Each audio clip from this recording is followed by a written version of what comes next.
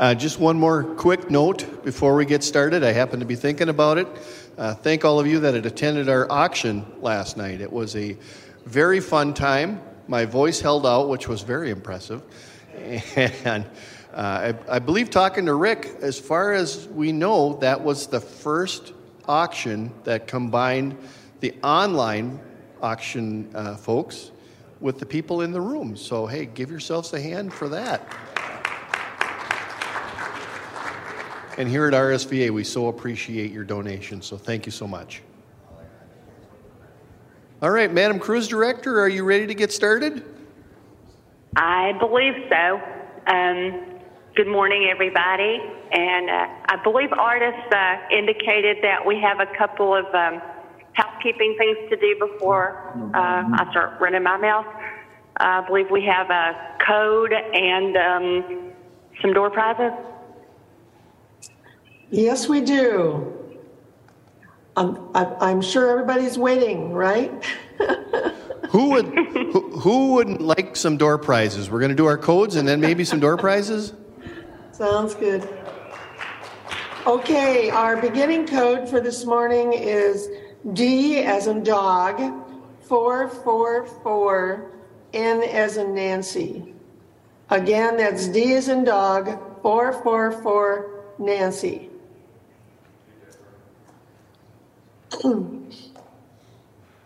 Okay, we'll do a couple door prizes. The first one I have is John Hester. Oh, I think we've got one in the room here. Okay, great. The next one is Alan Horde. Alan Horde, are you online or in the room? Not in the room. Okay. Don't see him online. Okay, Chris Ingram.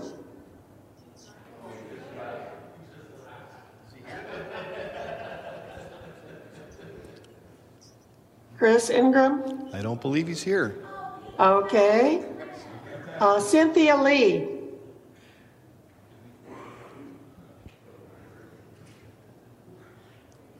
Not in the room. Okay. Rex Morris. Doesn't appear to be in the room. Well, there's a Rex here online. And I think he was an online participant. I can't imagine there's a whole lot of Rexes attending. I'm online. Okay, great. We gotcha. Thank you. Oh, thank you. Congratulations, Rex. Thank you, sir. Go for it, Linda. Okay, well, given my useless propensity towards trivia, if anybody cares, the name Rex means king, and Ryan is little king, just saying. So this first event this morning is moving past the bureaucracy to get things moving. And our two guests are Alan Risk from Florida and Karen Blatchowitz from New York. And if everyone's okay with it, I would prefer for the humans to give their credentials themselves so that I don't risk leaving something out that's important. So are both of our attendees or presenters here? Alan's here. I do not see Karen. Okay. Well, I guess, Scott, is it okay to go ahead and let Alan yes, introduce it is. himself? Yep. Okay. All right, Alan, if you would, please, sir. Okay. Can you hear me okay? Yes. Yep, can hear you great.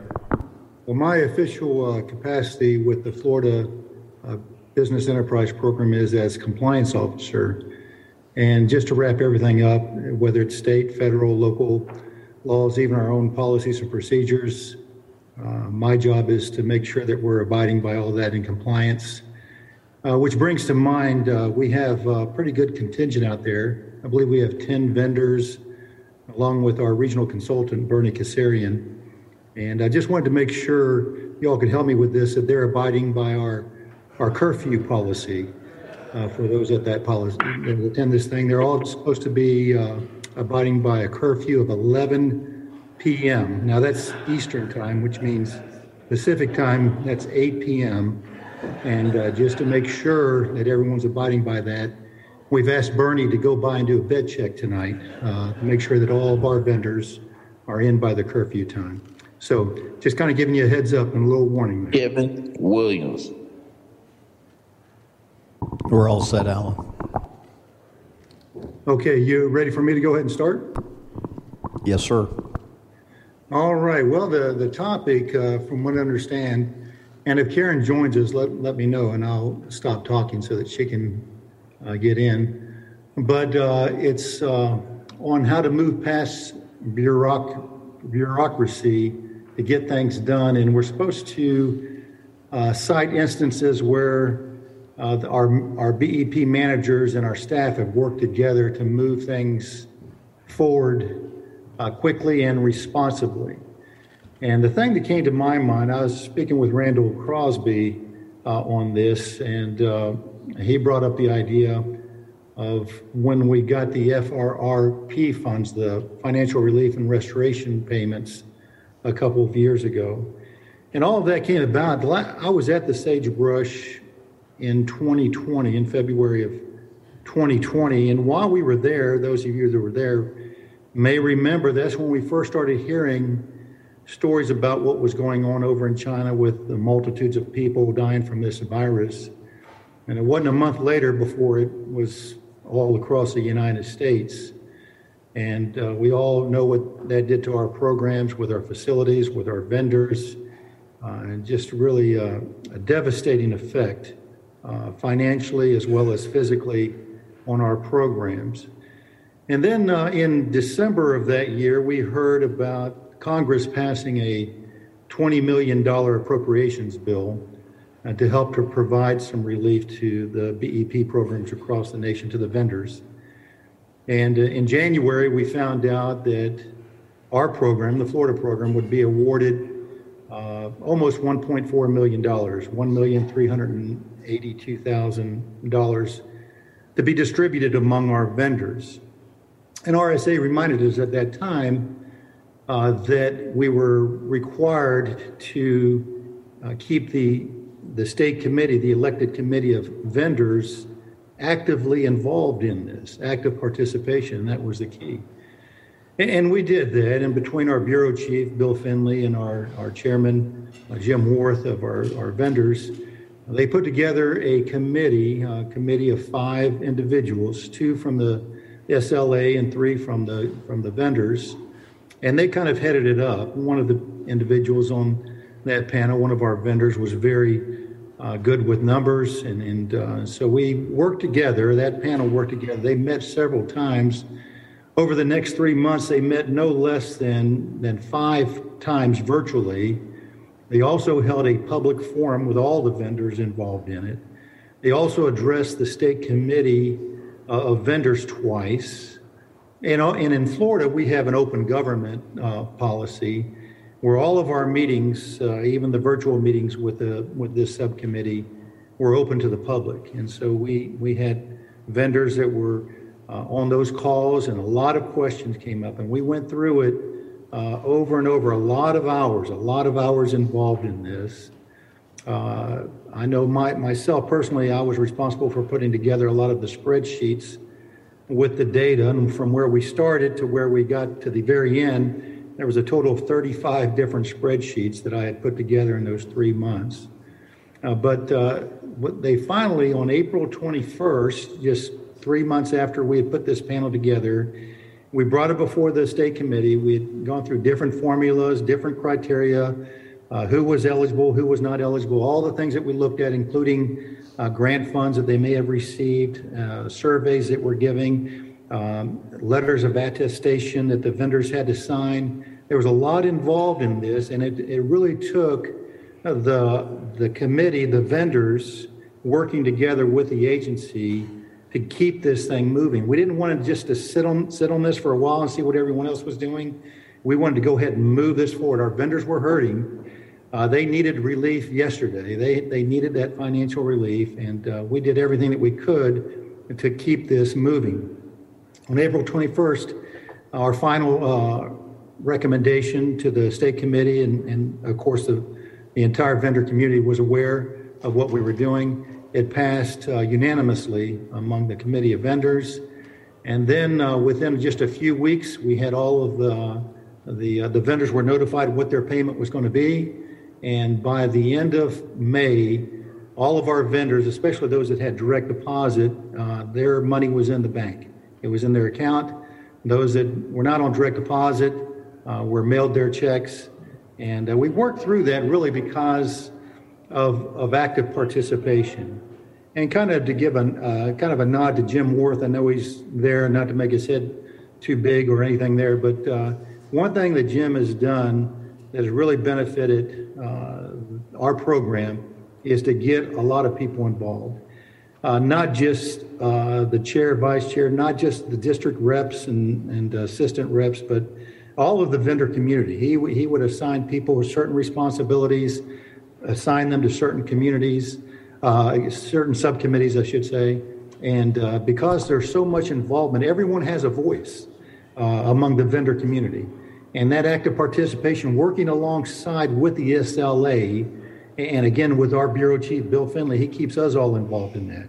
And Bernie Kasarian right there in attendance at SAGEBRUSH, he was on that 5-member panel for this FRRP funds.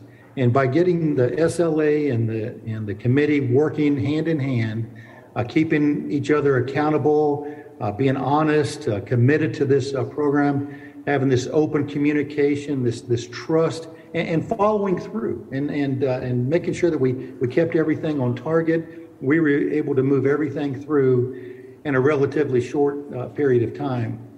We ended up at the end, we never are able to recoup all of our losses, but across the board, from comparing the 2019 net profit of our vendors for the months of March through December, which is what the committee agreed to base it upon, March through December of 2020 losses compared to what they would have earned in 2019. And we had to take into account what facilities they were at. If they had changed facilities, we had to come up with a formula how to do all that. But they were able to recoup through this FRRP funds almost 50%, 46.93% of their losses were reimbursed to them. And so that's kind of a nod to how we work together. We didn't let things stall, but we kept moving until we got this done, and got it done fairly quickly considering the enormous task that we had before us. And with that, I guess I'll open it up to if anyone has any questions. Does anybody have any questions in the house here? I can run the mic out to you.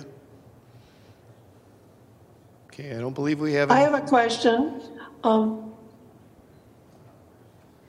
I'd like to just ask if other states had similar efforts when they got the money, if they worked together or if they were just, told how much they'd get. And be interesting to hear on how other states handled this particular issue using active participation. Yep. Okay, I got somebody coming up. Thanks, Scott. Yep. Good morning, everybody. Ben from Michigan.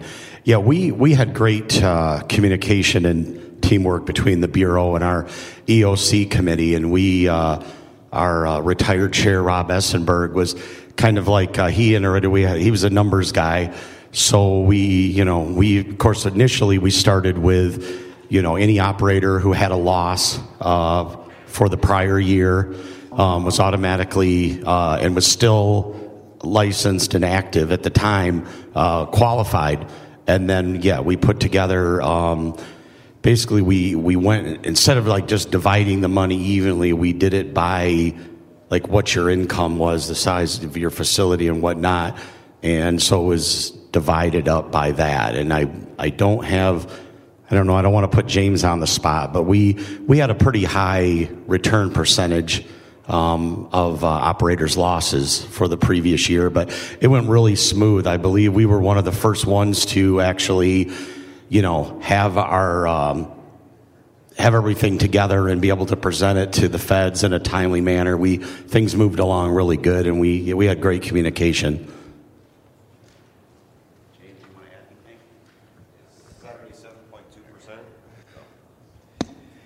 Yeah, the 35 spreadsheet sounds very familiar, but yeah, we were able to return our vendors to about 77% of their income from the previous year. We also, because they were willing to actively work with us, from the time that the program was announced, we were able to distribute all funds to our operators by the middle of June. And that accounted for a 30-day period that we allowed our licensees to apply for the funds. So that was 30 days that sort of delayed it. We could have gotten it out even faster. So, but it was really a credit to the vendors putting together their thoughts, allowing us to put the numbers together and present it back to them, and a great joint effort to get that money out. Because as it was said, licensees needed that money. They needed it yesterday. They couldn't wait for us all to haggle and argue, and it really was efficient and effective. So I definitely encourage you guys to use that as an example going forward on other projects that you're working on. Engage your committee, think about it from that perspective, and how much more efficient, effective, and timely you can respond. Yep. Anybody else have? Okay. Somebody behind me? Right here. There we go. Okay. Jim Swartz from Alaska. Yeah, the same thing happened in our state. We had great participation with the SLA. Everything worked out great, and got my money really quick. It was a really unique experience, and it helped me out a lot because, like most of us here, I was hurt quite a bit by the pandemic. All right. Anyone else? Matt Nemmers from Iowa.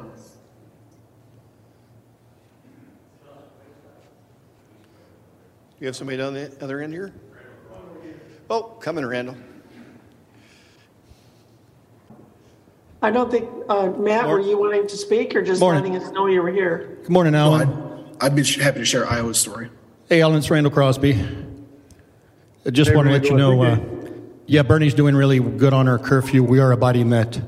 Scott's going to sign off on that. He'll acknowledge that for us, I'm sure. Hopefully. But real quick, please do, Alan. I've heard you speak a couple times about, you mentioned the proactive participation or active participation. Could you elaborate a little on, what you've learned and experienced with that? I've heard you talk about that a little bit. Don't want to put you on the spot, but a couple points maybe.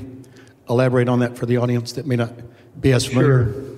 Yeah, the thing is with the active participation, I'm sure I'm not telling anybody that anything you don't know, but in the past, some on SLAs have looked at the elected committee of vendors more of it as an advisory board, and it's certainly not an advisory board. They're to be actively involved.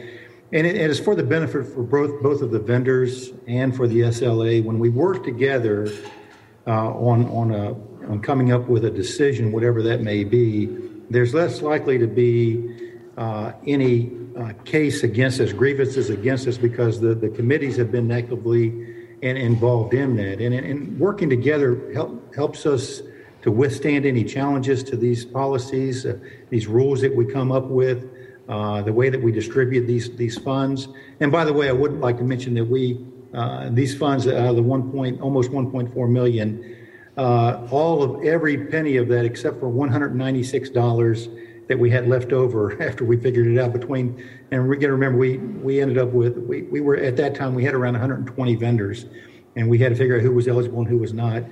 All of it except for $196 was distributed to vendors, and that $196 went into the set-aside account to be used towards maintenance of equipment. And so, it's just working together, helps us when we're not always going to agree on everything, but we're both working together for the same purpose, for the betterment of the program, betterment of our vendors. And even if we can disagree, we can disagree respectively and still work together and get things accomplished. And I think Matt had wanted to share some numbers there, so I don't want to butt into his time there. Well, I appreciate that. Here in Iowa, we had a great success of working with the elected committee of blind vendors. And, thanks to the partnership, just like a lot of other states are expressing, we were able to return roughly 98% of the funds that we received for FRRP back to the vendors. For us, that meant the collaboration providing, on average, 88.3% of reimbursement of losses for the year to vendors. And at a minimum, it was 82.9% of vendors' losses that we were able to recoup for each individual person. 3 of them actually had over 90% of their losses recuperated through that. If it hadn't been for the committee coming together and BEP staff taking the time to come up with this elaborate formula, it really could have been a nightmare. But I can't stress the importance of our committee being as proactive and responsive as they are. And I'm grateful to have them as partners getting through BEP together and steering this program in a great direction. All right. Anybody else in the room like to comment on the FRRP for their state? Oh, I've got a hand, I see. Microphone's coming. I got the mic. Aloha and good morning, everybody. Like they said, together, united we stand, divided we fall. So with the SLA and the vendors together, we're able to get the much needed financial assistance from the FRRP in Hawaii. The Hawaii State Committee of Blind Vendors was able to work with the SLA.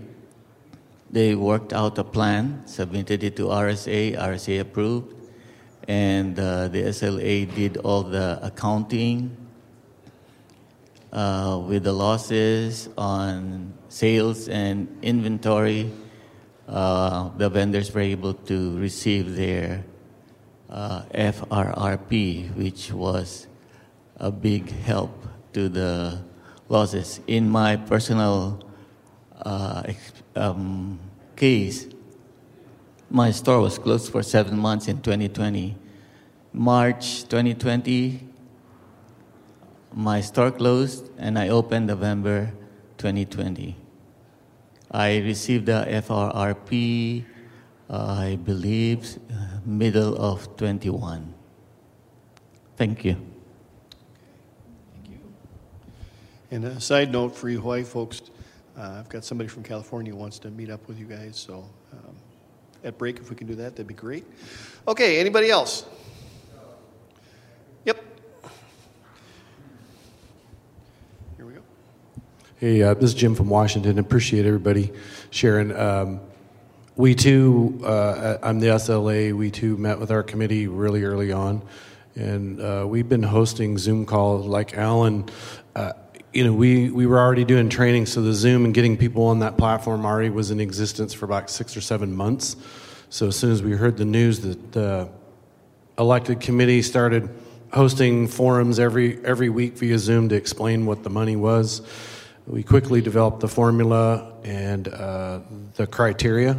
A vendor in good standing. B, you didn't have any outstanding federal warrants or anything like that, and you were compliant with your P&L, so we could actually review the finances and make the decision. We got 100. We weren't as lucky as some of the other states. We only got 192,000, but we had 16 vendors at the time, and they chose to distribute it 16 ways equally because we wanted the maximum in everybody's hands. So that was phase one. The second one that I want to share with the collaboration was with the elected committee. At that time in Washington, all of our locations except Fed sites pay rent for their facilities, and that was fairly substantial.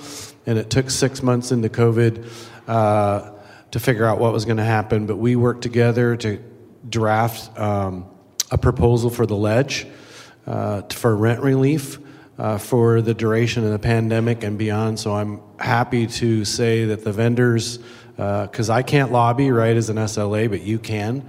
And we created a package, and they successfully lobbied for rent relief for all of 20, all of 21. We finished 22, and we still have rent relief through June 30th of 23, and we have a package in the ledge today for permanent rent relief.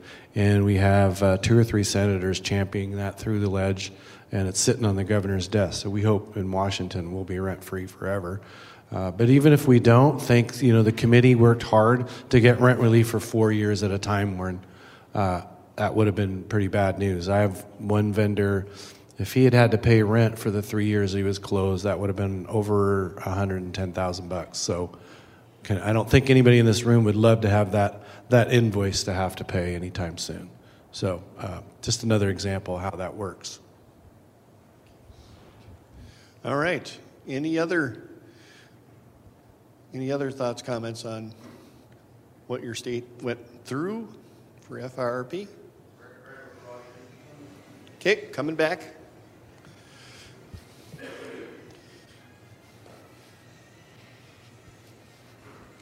Here you go, Randall. Yeah, one last quick comment to Alan Risk on that curfew. By the way, just we made an agreement here with Bernie, though. When it's 11 p.m. here, it's 2 a.m. in Florida. Thank you. Yeah, but your curfew is based on Eastern time, so it's 8 o'clock curfew time for you. There you go. All right, anybody else?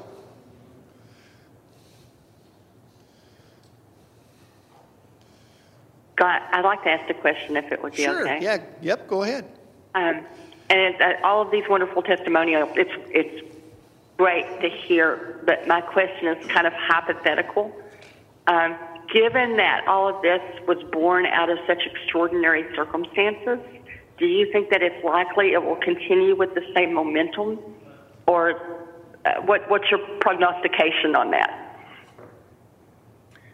Well, I believe in Florida, I can't speak for other states, but I know in Florida, I believe we have one of the best working relationships we've had.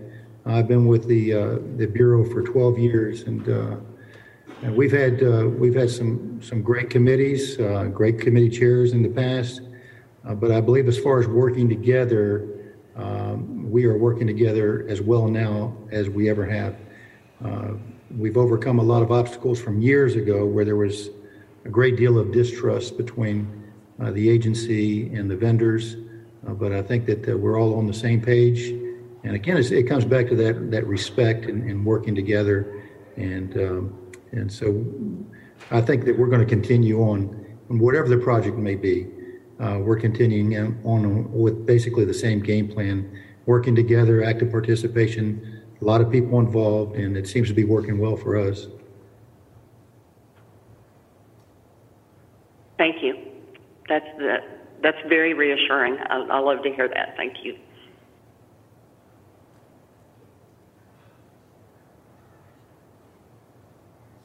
Scott, are we still open to more questions, or I do we need to? I don't believe we have any more questions in the House, no.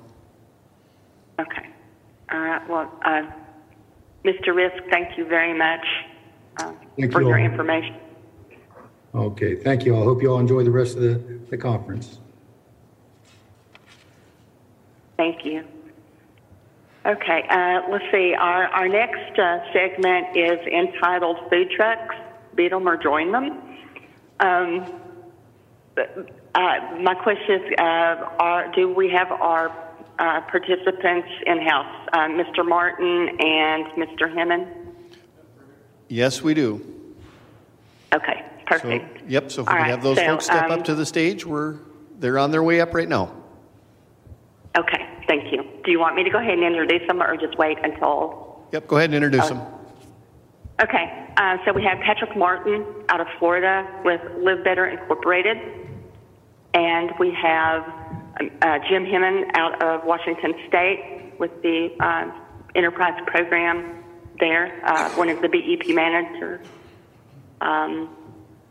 And that's all the information I have. So the discussion is going to be how they are dealing with the presence of food trucks on Randolph Shepherd sites in their respective areas. Good morning, everyone. Patrick Martin with the Florida BEP program. How's everyone doing this morning? I'd like to start today with a couple things. Food trucks are a necessary evil. They do bring a benefit to all the state employees, especially to locations that don't have facilities operating for food service. However, I think we're all in agreement that they are a very large pain in the butt. First thing, and one of the main reasons, being a new vendor, I've only been in the program for a year, I can bring the perspective of what food trucks do to a new operator that's just getting his feet wet, that's just getting his finances in order or her finances in order, and building that reserve that's required to properly sustain your business. And as a new operator, I did come to the program with a little bit of experience running operations and businesses. But even with that experience, it's very, very hard on a new operator or even a brand new location. So when you combine them together, it makes that first year a lot harder. And we all know going into the program how little we actually can pay ourselves during that first year. I just want to touch real quick. I have a micro market, and what's called the CCOC, the Capital City Office Complex, and there's about 6,000 state employees, so within that whole complex. And they were without food service for about 2 years due to the pandemic. And food trucks were a necessity and really helped out during that time. But tomorrow, they do a food truck once every Friday, or every first Friday of the month or last Friday of the month. And with that, they park 19 to 22 food trucks right in front of my store. And when they do that, that means for that pay period, I'm not paying myself. When you get through and you have that reserves, you can kind of push through that and just kind of bite the bullet. But that first year is the toughest year. There's a lot of different ways to deal with it. And one thing, going back to the active participation that Alan Riss talked about, is we're working together with the SLA and our committee of vendors to try to work with DMS and formulate the plan to protect the new vendor, the new facility. And with doing that, we're really starting to develop a good plan. And Jim here explained how they've dealt with it in their state of Washington, and I'm very impressed with it. And I'm going to be taking his ideas and then actively working with our SLA and with DMS to try and implement a similar plan. And with that, I'd like to turn it over to Jim, and if he could explain how they run their system there, because I was very impressed with it. All right, thank you much. Good morning, everybody. Jim from Washington State. And food trucks is not new to me. I have been in the food truck business now probably 15 years. I've only been in BEP as the SLA for just under 4, but I've been doing food trucks for 10 years prior in a couple other arenas, so I already had my feet wet, my hand in the pot, if you will, and understand what it takes to actually build a truck out. Historically, prior to arriving in BEP, I'd already built 3 other trucks in 3 different municipalities for 3 other organizations. And so I just said the word 3 multiple times so you understand not only do I know how to build a truck, I've built them in multiple municipalities under multiple different circumstances, and everyone is different. Just like there's 50 states, right? There's 50 SLAs, hundreds of you blind entrepreneurs out there, and there's different rules for every one of us, and they all apply. So whether or not all the dots connect or not doesn't matter, but there are common ones. So my first food truck was in Arizona where there wasn't a lot of restrictions, and I did it. I was in school food service at the time, and we were in a high-need community. and we weren't getting enough food out during the summer, during the springtime, during the Christmas break, etc. And all of my operators who ran the lunch program in all the schools were losing money, just like you guys. And what we found was the government had the program called after school lunch or supper feeding and summer feeding that was free. And we knew how to create a meal for $1.25. And if you served a meal to a student at that particular time, you could get $3.50 in reimbursement. And I asked the team, and I asked all the operators, how come you're not taking advantage of the cash machine? The government's willing to pay you to feed the customer, but you're at home twiddling your thumbs, crying the blues that you're not making any money. So we created a summer feeding program based on a food truck. We got an old step van from the machine shop and retrofitted it. Old Grumman beat up thing.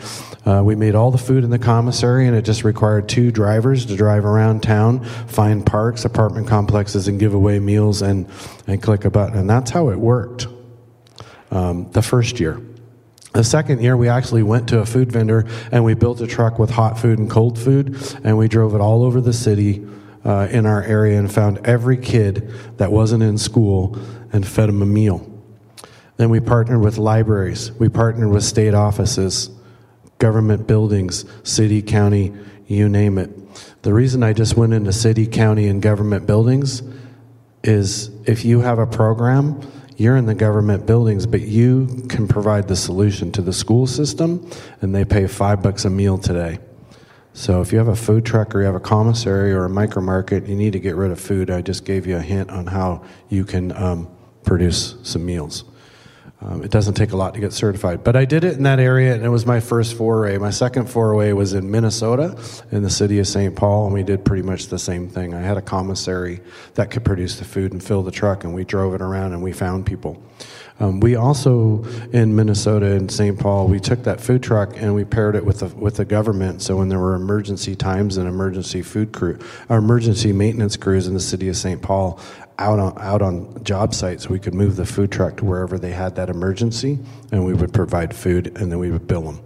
So just another revenue stream. In Washington, we're in the midst of building a couple trucks out right now. I've got specs all together. We have funding for it. We just haven't done it yet. But the part I'm excited about is that there's a huge food truck association in Washington State, and they run trucks all over the place, and they park them on the street, and they park them on government properties and the like, and it's an annoyance.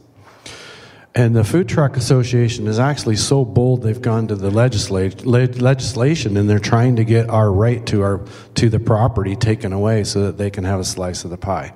And so I cut them off at the pass with our vendor committee, and we exercised our right.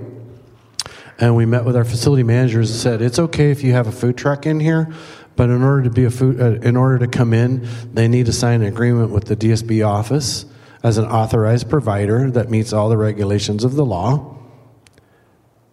And then they need to submit a sales ticket at the end of the day for the sales provided on the property, and they need to pay the RCW mandated 10% commission to our office, and we'll allow them to be on property. And we started that right before COVID hit. It wasn't too much of a hiccup, but then when COVID hit, we couldn't feed anybody, and this became an answer for us. We had high-need buildings that were essential, and we had food services that weren't open, basic vending, a little bit of micro markets. But we needed to be able to feed people hot food periodically, and so we found a handful of trucks that wanted access to our properties. They wanted to partner, and that's where the foray began, and we licensed them to be able to do that. At one point, I think we had 4, maybe 5 that were doing it. We had 3 regular. Today, we have 2 that are regularly out and about on call. We have 1 that's assigned to a state hospital. They show up every Tuesday, and he's been doing it for about a year. And he's not there 5 days a week. It's just Tuesdays. And so the state hospital employees know that food truck's coming. They also know that they need to about 100 people need to walk out there and patronize that truck in order to make it worthwhile. So that's one venture. We have another venture at our federal FAA building. There's about 250 people. We have an operator there that really can't operate, but he created the partnership with the food truck. It's our contract, but the operator creates the food truck relationship, and he pre-sells tickets. And this is the cool part. It costs $10 a meal from the food vendor for the truck, but the owner operator at the facility will pre-sell tickets at $13.50 or $16 for a combo plate. And he pre-sells it so he can call the food truck operator and tell him how much food to bring. And then he comes, the food truck sells it. And then instead of the agency getting the 10% override on the site, the actual vendor gets the override commission because it's their property. And what I'm saying is by them selling the ticket, they're actually doubling their money. If I did it, the office would only get $50 or $60, but instead the owner's making $200 to $300. And he, by the very nature of the partnership, is winning because he's providing his facility with a solution. So we have a barbecue truck that's going around. We just signed I literally yesterday was sitting back there on my computer working with some folks that have a Caribbean truck, and they're wanting to get on board. We have 5 buildings that are excited about wanting to get on board. So we're building a route for this food truck to go every Wednesday through the city of Olympia, which is just south of Seattle. The reason that we're headed the food truck direction, honestly, is these are all buildings that we can't service in a traditional food service model that we have through a small cafe or coffee bar or even micro markets. These are remote complexes that don't have the resources to have those, but they deserve food service, and this is our answer for now. And it's also our foray to prove that the concept works so that the ledge will fully fund the 2 food trucks that we're wanting to embark on, which are going to cost us about $600,000. And those 2 food trucks, once we build them out, will actually become owned and operated by BP vendors. We already have a kitchen that we can use as a commissary if needed, and we're going to do some retrofitting. So we're essentially going to create 2 more jobs by creating the route with our partners. I hope next year to come back and report that we got at least 10 trucks, some owned by operators, but mainly a partnership. And the reason that we're doing it is what I said earlier, is the Food Truck Association is trying to take a slice of our right and our access to the government buildings. They don't want to park on the streets anymore. They want to park in the parking lot right outside the building that's got 700 people in it. And fortunately, our RCW protects this, but I advocate hard, and it was easier just to ask the association to do what they do best. Do you provide food that I don't? Just pay me a small slice, and I'll allow you to be here. Just like our vending company, they didn't have any problem. Anyway, I'll take questions.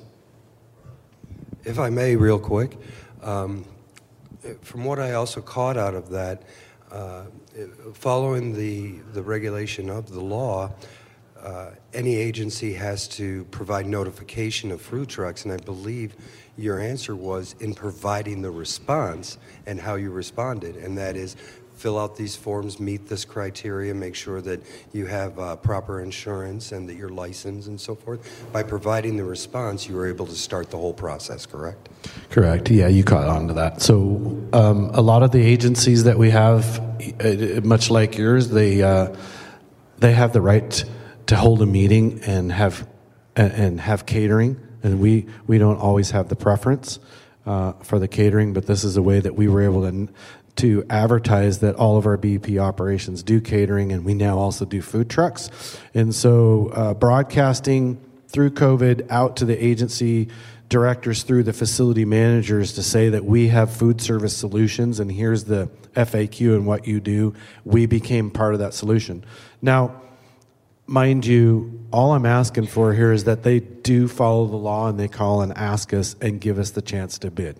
9 times out of 10 we win it. But if they want a food truck, at least now I have a food truck solution, right? I can provide them the solution. They pay the 10%. It makes them look good. They pay the small fee. They stay out of trouble. May I also ask, what is the general dollar amount to build out a food truck? Well, you can pick up used food trucks for about $100,000, 80 to 100,000, but in order to get some hot food equipment stuff built on board, you're going to need about another 100. So my first foray into it, I had about 210 from scratch. The last one that I built was from the ground up. The vehicle itself was about 100,000, and then we had about 350 in the truck because it was completely outfitted, a hood system, brand new. Hot cooking equipment, hot cold cabinets, the 3-compartment sink, the water tanks welded underneath, etc. It was a mobile kitchen just like the ones you see on TV, capable of doing about 1,500 meals a day. We could actually outfit it with enough food to do 1,500 meals a day on that particular truck.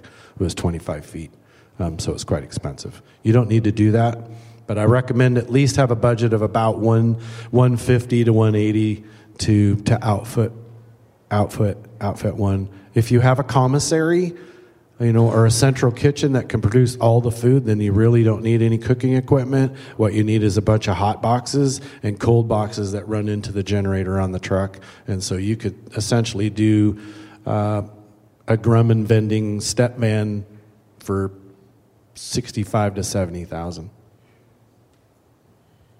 Questions out there? Yeah, this is Colton from Florida. Hey guys. Hi, Patrick. Hi, Colton. Do you have any information about this on your guys' website that details what you just laid out for us? Something that I can go read, and because I guess that. And how would you approach a state starting this process? I mean, what would be the first thing that you would recommend? The vendor committee or the SLA to begin to do to start working on putting a similar process in place. Are you referring to actually building a truck out or just creating the partnership? Because there's two different. No, creating the partnership. Yeah, so I don't have anything on our website. I can certainly get it to the SLA. Get it to you guys. Kind of the notes that we use. Essentially, we follow the same format for the food truck that we would with any building that calls our office for vending services. We do an assessment. Where are you at? How many people are in the building? What is it that you want? And we do the assessment from there. And then if they want the opportunity to have a truck, and again, it's just communicating with the building manager so that they tell their department heads in the building, don't just bring a food truck on the property without talking to food service first. It's just basic exercising rights. You got to advocate for yourself. But then being able to say, hey, we're not opposed to food trucks. It just involved the food service operator so they don't look bad. What I really want you to get out of this is everybody in the room that has a restaurant or a cafe or owns the rights to that property, talk to your property manager. And so when somebody wants a food truck, you go right to the food truck, you pre-sell the tickets, and you get the solution and keep the money. Our office is just doing it because the vendor committee didn't have the know-how. And like I said, it was like a vendor committee meeting. So we have an agreement, we have a contractual agreement for 2 years that allows them to do that. And in that agreement, it spells out all the legal things that they must meet. So I can send you the list. We require they have a liability plate in the state of Washington. The Labor and Industries requires a decal on the truck. The local health department requires a certification for that truck. I want a HACCP plan for the truck. I want to know who's working that day. The food, just like a restaurant, they have to have the food handlers on the truck. One of them has to be serve safe. I want to see a menu before they go out. I want the prices. I want a mini business plan on 1 or 2 pages. I want pictures of the truck, pictures of the food, because when I go to the client and say, the facility, hey, I'm going to send a food truck in, they're asking for all that. Is that truck licensed? Is that propane tank going to blow up on my property? Because we don't allow propane. Is it diesel? They want to know where to park it. Do they need power? Do they need water? They want to know that operator is legit, and they want to know that they're safe. And I'll tell you, having been in the business, and Seattle is a very, very food truck city, as Minnesota, Minneapolis, and St. Paul is huge, Mecca. There's others. There's a lot of people that do pop-ups on the street corner They're not licensed. So what I want to do is make sure these guys are licensed by the book. Hopefully I answered it. I will be happy to get a one-page kind of FAQ out.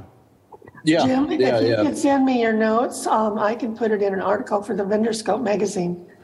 Yeah, artist, I'll get you one note sheet and a picture of one of the trucks and just a general agreement that we have, if it helps.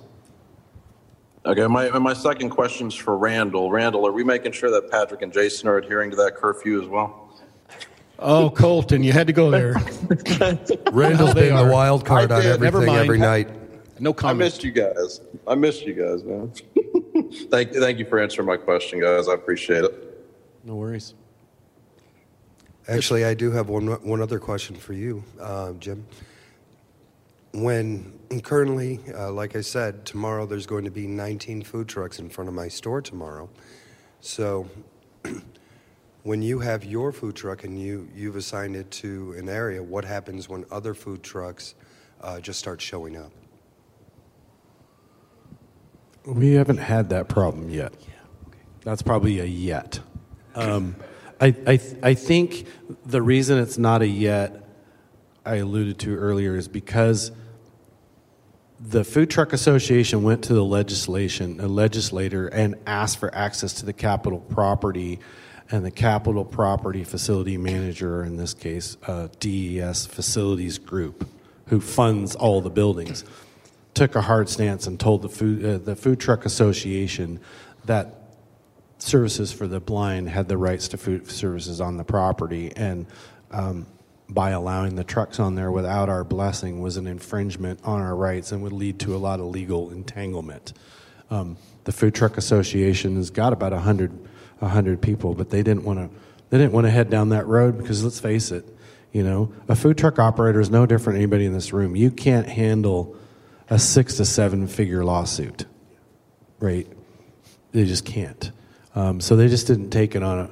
So when I heard about it, I saw it because I'm a free enterpriser. I saw it as an opportunity to go meet with the Food Truck Association president and say, what's on your mind? What would you like to do? And then I shared with them what the elected vendor committee's concerns were about infringement on their property. And then we found a way to meet in the middle. And I think if you were to meet with those folks and your facility people and talk about the infringement and the challenge, and it's once a month,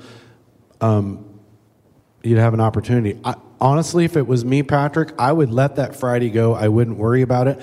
I would find out which 5 food trucks sold the most food, and I'd invite them back on a Wednesday or a Thursday 2 weeks before that under a contract that I just said, and then market the hell out of it on the property so you make a couple $1,000 on the override and you look like a hero. I love it. Like I said, this is an organized system, and it all begins with the response. And whether it's Florida's response or whether it's any other state's agencies working with the committee of vendors, putting together the response and the plan, I think that's the most appropriate and most beneficial step. And again, tying into Alan Risk, active participation between the vendors, the committee of vendors, and the SLA, I really think that we can turn lemons into lemonade. Question here. This is Randall from Florida. Great discussion by the panel here. Very insightful for all of us. Thank you for all the good information. I'd like to know if other states have any comments they would want to make at this time, challenges they have or solutions that they have found as well. Okay, does anybody want to address that? Has anybody else had issues with food trucks one way or the other? Oh, okay. Mike's coming. Raise your hand real high. There we go. So, Travis Beck from Idaho. It's not so much a issue with the food truck, it's an issue with not being able to acquire a food truck for our program. We get a lot of pushback from not so much the SLA, but the administrative portion of the agencies feeling that that's not a path that they're allowed to go down to or even really willing to explore. And they always cite funding. We can't use funding for this or that. How are you guys getting the funding to purchase food trucks? How do you handle the liability of that? How are the food trucks transported from one location to another? Yeah, Travis, great question. That was a big hurdle for us. Well, number one, I'm the administrator for the program, but I had to get the agency director to get excited about wanting to do it, and fortunately he was, because he said, I want you to vision and reinvent the program so we can move into the next generation. So we had that. Secondly, we have a very large state, very rural state, in certain areas of our state that are unserviced. We'll never have traditional food service, so the only way that we would be able to do it would literally, if you're familiar with the state of Washington at all, there's a big metropolis called the Tri-Cities in eastern Washington. It's also where the Hanford nuclear plant was. We had a presence there like 50 years ago in food service, and somewhere in the mid-70s, we had it in the 50s, 60s, 70s, and 80s, and then it shut down, and BP lost that site. As of today, or 2 years ago, Department of Ecology has a 10-year plan to clean up that site. We can't get access to the food service inside the gate. However, we've begun exercising the rights to either put a food truck or a GE trailer on that property to be able to provide some food service to those individuals, because it's a federal property. And that's kind of where the idea was born. We can take it mobile one of two ways, either in a truck or we just buy a GE trailer, which we do on a military property. We have a GE trailer totally outfitted as a small food service dry stand out at the Naval Shipyard. That costs about $200,000. So our first foray will be a trailer. If not, I want to do a truck. The reason I want a truck in Tri-Cities is because we could park it Monday, Wednesday, and Friday at one Hanford site, and we could drive 20 miles down the road to another cleanup site and go Tuesday, Thursday, and Saturday. And then you have a food service operator has, money 6 days a week. Again, the $200,000 is pretty easy for us because we're going to spend $200,000 to outfit a kitchen anyway.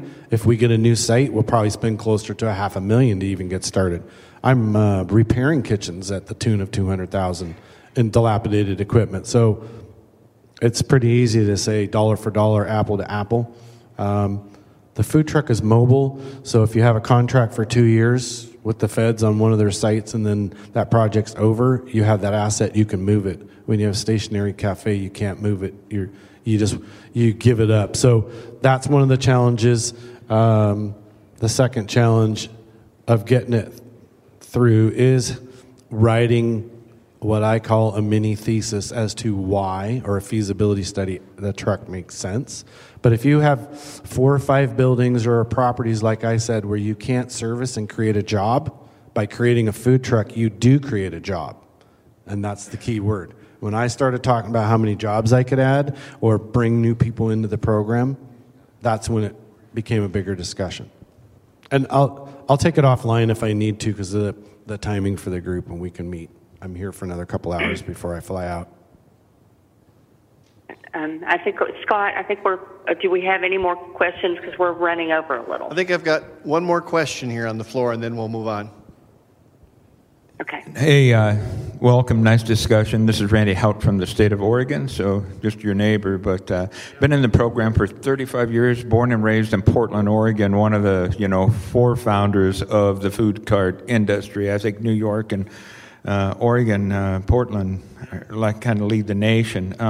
I can share that obviously the SLA administration has to have a desire and an intent to implement these kind of opportunities, and of course they have to be in the right location to make it work. But I can tell you, unfortunately, in Oregon, the agency has secured food trucks, food carts, but they've done it with the cited private industry, and they've been bringing those monies into unassigned vending unbeknownst to us. So we are trying to take effort and energy to not only get a designated food truck for a blind vendor, but also to redirect those funds that they're directing into the agency and get those into the hands of the managers. So, we are working on that. I think it's a great opportunity, and good discussion. So, thank you. Scott, can I do one more quick? Yep, real quick. All right. Real quick, do you have any trucks parked on non-government properties, just public access, high traffic areas? Not in that aspect, because I have no jurisdiction, right? So in working with the association, that's the deal. They can park on the street in downtown Seattle. They can park on public properties. They can park down at the Pike Street Market off to the side, and they do all that. I have absolutely no jurisdiction, no way to advocate or create the right. But as soon as they park on the federal property, which includes the street in front of the district courthouse, I do have jurisdiction because I can ask the U.S. Marshals to go out and move that truck, right, if I want. But I don't want to move that truck because I want the people in the building, to pay to walk through our cafe, to go out there, and we want that relationship. So we're trying to create it. But back to the Oregon gentleman, what I said, all of our contracted food service trucks that we have now are the ones that I have and the ones that I'm working on. Those are all cited coming on the property, but all those commissions are going into the general commission fund into the agency, which is spread amongst the operators. And the more money I bring in, the more money I have to build a truck out and do that so that we can create an opportunity. Look, if you're going to create a vending route and buy a trailer and all the equipment for somebody, and somebody in here is going to build a vending route with several micro markets, you're going to have well over $100,000 or $150,000. So if you can take it on the road and have a truck, why not? And I know we're running over on time. This is Colton again. I have one more quick question. How do you find somebody who does not? Have you ever had anybody encroach without actually going through the process? And how have you assessed a fine? Do you guys have anything in place for that? Well, Jim, we have food trucks that bootleg us all the time, and it's not so much the food truck that I go after. I go after the building manager, the facility manager that I have a relationship with because we have a cafe in there. And if we lose sales because he endorsed the food truck and allowed it on the property and we had to shut the cafe for that day, then I just I show him the profit and loss statement on a daily basis. And then we have discussions about taking that off the monthly rent or a variety of other penalties. I haven't actually had to execute one yet. I have had to sit at the table and have agreeable, disagreeable screaming matches. Yeah. Okay. Thank you. Any other questions? This has been extraordinary. Amazing amount of information. Definitely needs to be continually revisited. Scott, is there anything else in person going on? Actually, believe it or not, we've got one more. We'll get to this gentleman's had his hand up for a while. We'll get one more question in, then we're going to move on to some golf here. So here we go. This is Glenn McCulley from Seattle, and I'm a former BEP person in the state. It's been about 28 years, and I'm glad to see that they're coming up with some innovative ideas, and I'm glad that Michael's supporting you on that as agency director and stuff. My question... the first Midwest Regional Blind Golf Tournament was held at Pebble Lake Golf Course outside Fergus Falls, Minnesota in July 2021. The tournament organizers were Otter Tail County residents Kurt and Tisa Jones. Okay, that wasn't my question.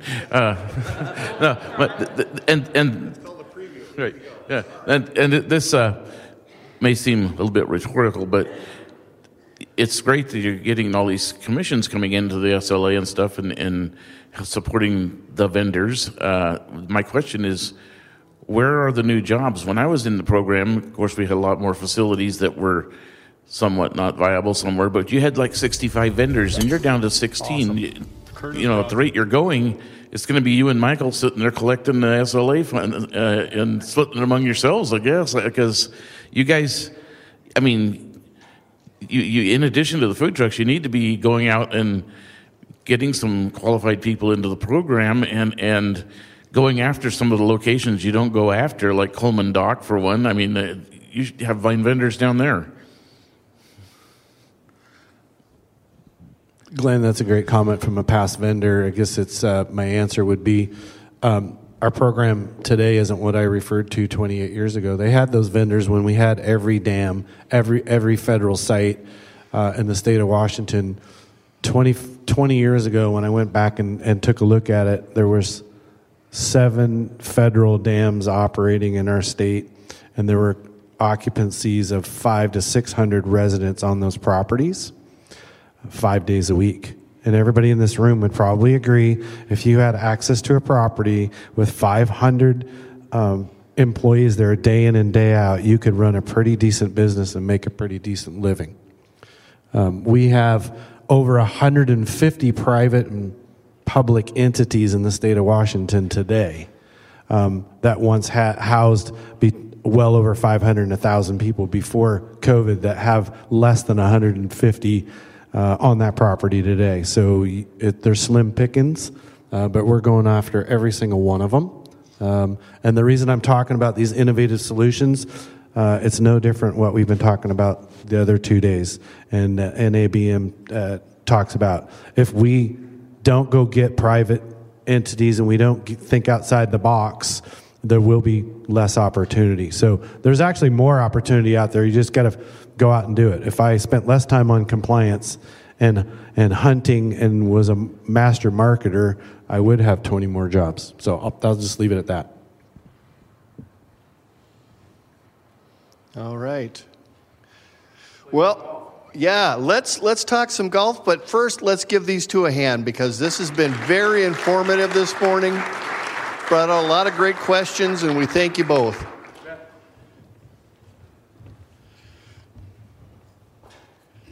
All right, so our next presenter is Kirk Jones from the U.S. Blind Golfers Association, and he's going to talk to us about how he got involved with it and how we can benefit from being involved with it and what's going to happen tomorrow on the golf outing. And I wish I were there. Hey, a couple of housekeeping notes before Kurt takes the stage here. First off, wanted to bring you up to date. We have cracked the $1,000 mark on 50/50, so somebody's going to have an excellent night tonight. So thank all of you. Now Artis has thrown out the challenge. She says, let's hit 1,400. So let's break an all-time record. The other housekeeping note, in conjunction with what Kurt's going to talk about now, tomorrow morning the breakfast will not be in this room. We will be over in Carson Tower. And I'll mention it again, but we'll be in Carson Tower. I'm going to tell you later on the name of the room. And you are not required to have a key to get up to the convention center on second floor in Carson Tower. But we'll have volunteers helping so that you can get up there and have a little breakfast with us if you're still here in the morning. And then we're going to go play some golf. All right. So here's our next presenter. Okay, thanks, Scott. It's kind of like being home here. I was a BEP vendor for 35 years before I retired in 17. And I used to come out to Sagebrush when Richard Bird was president. Sorry to hear about his passing, and Dan Sipple. Sorry to hear about it. In fact, I got Dan into Sagebrush years ago. He had never heard about it until I talked to him one day over in Wisconsin. And he resented it ever since I told him about it. Yeah, like I said, a quick story. When I retired, everybody look forward to retirement someday, but when I retired in 17. In fact, Scott has my business now. How's it doing, by the way? You making money? Good. I was standing on my dock about 2 or 3 days after I retired, and my phone rang. Someone says, we have a problem with a vending machine on the West Campus. And I says, well, that's not my problem anymore. That's your problem. Okay, golf, USBGA, United States Blind Golf Association. I've been involved with that since 2018, and we are going to start with a quick 3-minute video. We had a tournament up in Minnesota. In fact, we've had 2 of them up there. But the first one we had, my coach made a video about blind golf, and it's about 3 minutes long, and then we'll get into talking about it. So if it's ready, you can play it. Hope it's ready. The first Midwest Regional Blind Golf Tournament was held at Pebble Lake Golf Course outside Fergus Falls, Minnesota in July 2021. The tournament organizers were Otter Tail County residents Kurt and Tisa Jones. They organized the 3-day tournament that included blind golfers from across the country. Kurt lost his sight at the age of 3, and golf as a sport he has taken up just a few years ago. As you get older, it's like, well, what sport can I play? I can't play hockey, so you play golf. Pebble Lake's director of golf, Kevin Swenson, has assisted Kurt with learning the game and organizing the tournament. Easy peasy, nice and smooth. Awesome. Kurt has brought the enthusiasm right from the start, and then to bring this tournament here is it's jump-started our membership. Everybody wants to help and volunteer. I mean, it's very cool. The United States Blind Golf Association was founded in 1953, and at that time consisted primarily of World War II veterans. Since then, it has grown in both popularity and players. The USBGA is an organization for individuals with visual impairments to learn, compete, and challenge the game of golf. And that's part of the USBGA is we want to introduce golf to all ages, kids, adults that have lost their vision, and that you do have a life after you lose your vision. You go out and do something. You don't have to just sit home on the couch. Through youth and adult clinics and championship tournaments, the association brings skills, values, and opportunities that make a lifelong difference. Blind golf is played strictly to the rules of golf produced by the Royal and Ancient Golf Club of St. Andrews and the United States Golf Association. They have published a modification of the rules of golf for golfers with disabilities. Golf is a difficult sport for sighted golfers. Imagine playing blind. A non-sighted golfer, we work hard on tempo, so that if they swing too hard, they don't have that depth perception to keep everything in perspective. So shorter swing, up to half swing, maybe 3/4. The International Blind Golf Association, the IBGA, has developed a handicap system that is operated by all member associations and is used for international competition. Since the inception of the association's junior golf program in 1992, over 5,000 children and adults have been introduced to the joys and social interactions around blind and vision impaired golf. National and regional blind golf tournaments are the peak of achievement for blind and visually impaired golfers. When a blind or visually impaired person is introduced to the game of golf, labels and barriers disappear. Goals are attained. Accomplishments are earned. Awesome. Each one of our members has a story to share about how they faced overwhelming challenges in life. Once they set their minds to it, they found a way to overcome these challenges through strength and determination. They found their way to inspire and succeed. The United States Blind Golf Association. You don't have to see it to tee it. And there are a couple vendors now that are in a USBGA. Phil Hubbard, he's not here this week, and Orlando Ramirez. Are you here, Orlando? Nope, not in the room. Okay.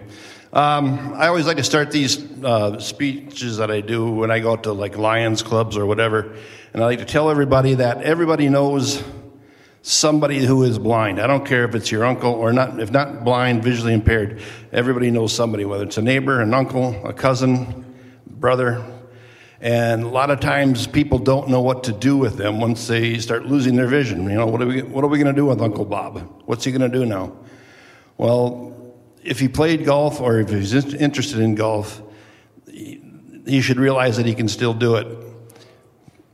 It's in blind golf we have 3 categories: B1, B2, and B3, depending on your visual acuity. B1s are totally blind, and then it goes up from there. B2s can see a little bit, B3s can see better.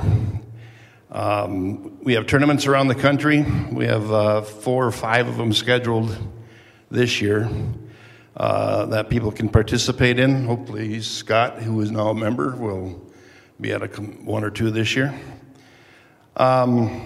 We have all ages. It doesn't matter what your age is. We have people in the organization from 18 to 91. We have one guy named John Casolo. He's 91 years old. And when I first met him about 5 years ago, he was about 86 then, and he had just quit downhill skiing. He says he couldn't do it anymore. Had to stop. It's if anybody's played golf, you realize how frustrating it can be. And it's no different for blind golf. The only requirement in blind golf, visually impaired golf, is you have to have a coach. The coach serves basically 2 purposes. They line you up. They tell you how far you got to hit it, and just give you directions and stuff like that. The other point of having a coach is it's someone to blame when your game sucks. You can put it all on them. It's been around, like the video said, since the World War II.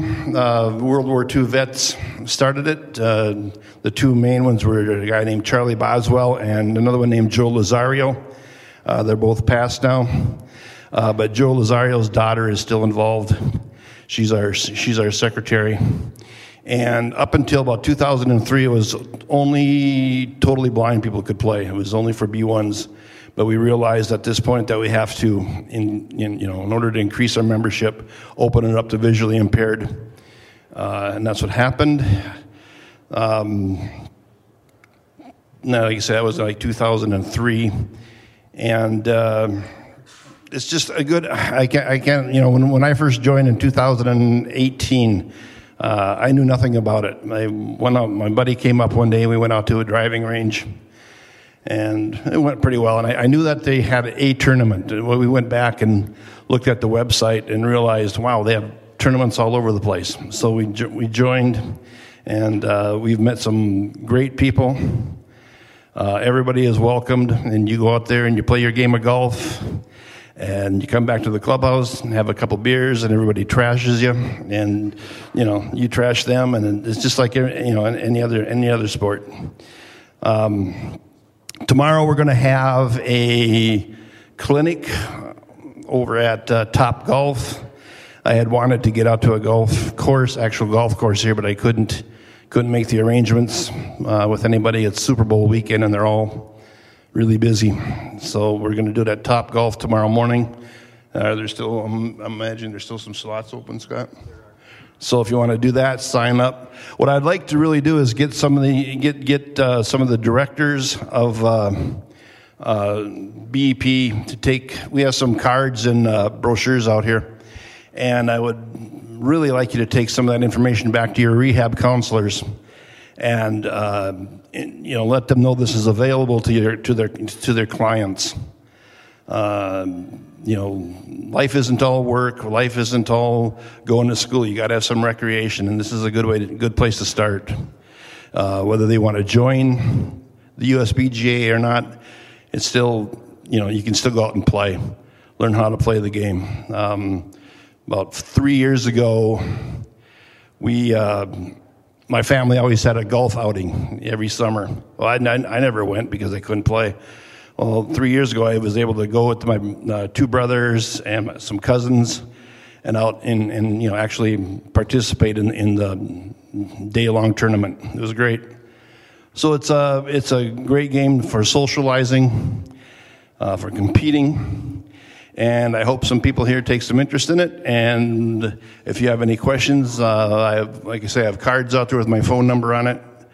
Please call me. I would love to answer any questions you have about it. Anytime you want to call me, just give me a call. Or if you have any questions today, I will be glad to talk to you about them. Super. Kurt, can I ask the first question? Certainly. So what do I need to know to become a member of USBGA? You call our membership director, Sheila Drummond, out in Pennsylvania. And you should know her number at the top of my head, but I don't. It's 570-368. My wife has it out there. I can't remember. I just pick up my phone and say, call Sheila. I don't know what it is. You have to, it's a $100 fee per year, $100, to be a member. And you have to go to through an eye doctor to find out what your visual acuity is. Find out if you're a B1, 2, or 3.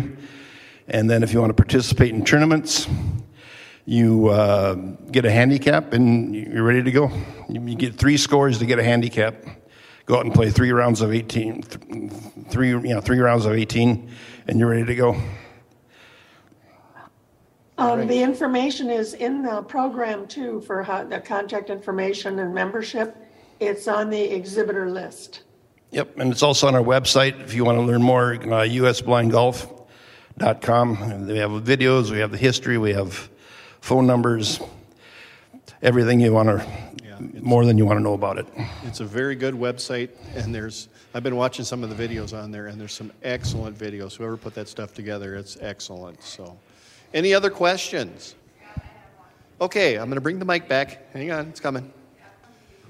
If anybody wants a brochure or a business card, raise your hand and I'll walk to hand deliver to you in the next 2-3 minutes here. Thanks. All right. Any other questions for Kurt? And we'd love to have you with us tomorrow. I'm sorry, go ahead. Thought I heard one. No? All right, I don't think so, but hang tight here, Kurt, for just a quick second. I'd like to do a photo op with you. And I can give the ending code for this session. Perfect. And the ending code is C as in cat, 300M as in mother. Again, it's C300M as in mother. Thank you. I'm not sure if I'm supposed to talk to you or not. I think we are up on a break. Are we not? Yep. Looks like we are up on a break. And quick couple of housekeeping notes, please. Give me just a second to pull them up. So, as I mentioned, tomorrow morning, if you'd like to join us for breakfast, we have a nice little breakfast available, but we are going to be in the Carson Tower, and it's going to be at the Shoal Creek Room. Shoal Creek Room in the second floor of the Carson Tower. They have a conference center over there. You're not required to have a key for the Carson Tower to get to the conference center. And we will be able to help you get up there to have breakfast. But we'll have a nice little breakfast at 9:30. We are going to meet in front of the Rush Tower out here, and we'll be taking transportation to Topgolf. We'll get a little time to get a clinic at Topgolf, and then we'll bring you back, and we should have you back by about 1 o'clock for sure. So if you have connecting flights or things you need to do. But please take advantage of that. And one more item here, hang on. I know I have some people that want to connect with each other. Okay, for the Hawaiians, if you guys can hang tight. Jerry Gom, if you're in the room, could you come on up to the podium and I'll have you meet the Hawaii folks. And with that, we'll take a little break. So, cruise director, anything else, or are we on break for a little bit? It looks to me from the schedule like we have 15 minutes of stretch and run time. All right. Back at 10:20.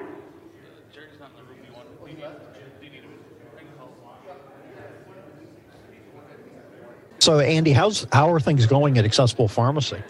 Oh, everything's going incredibly well at Accessible Pharmacy. We're growing, and our growth comes from a few different ways. We're growing geographically. We're adding new states and new areas of the country. We're growing, numerically. We add new patients every day. But most of the growth, which is really exciting growth, it's qualitative growth. It's, feedback that we get from our patients, from our staff, from the healthcare providers we work with, from organizations like ACB, a lot of nonprofits, and feedback about like what we're doing right and what we're doing wrong, and how we can be more inclusive and more accessible, and also like what other kinds of solutions exist in the marketplace, and what other kinds of services we should be providing. So our patients are not only benefiting from us providing them services, they're driving our business, and it's really fun to be a part of. So Andy, this is Jeff Tom out in California. Finite event. It's not like you cross a finish line and you say, "Oh, that's it, we're accessible." Right. There's the continuous pursuit of accessibility. There's always new things that we're learning. There's always new technology. There's always, some other company or some other individual who develops a better way to create access.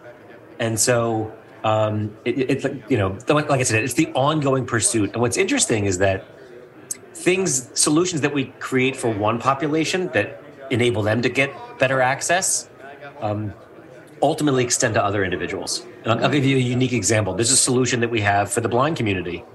We have a collection of audio labels that empowers someone who would benefit from having a medication label read out loud to them. And there's a bunch of existing solutions in the marketplace that are awesome.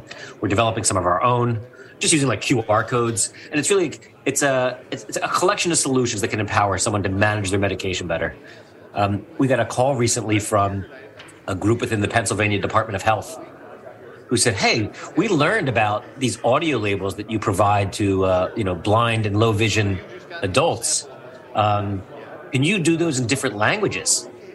Because we have a collection of refugees and asylum seekers. Oh yeah, sure. Who are not only do they not speak a word of English, a great deal of them are illiterate, and they would incredibly benefit from something like this. So here's a solution that has existed in the marketplace for a while.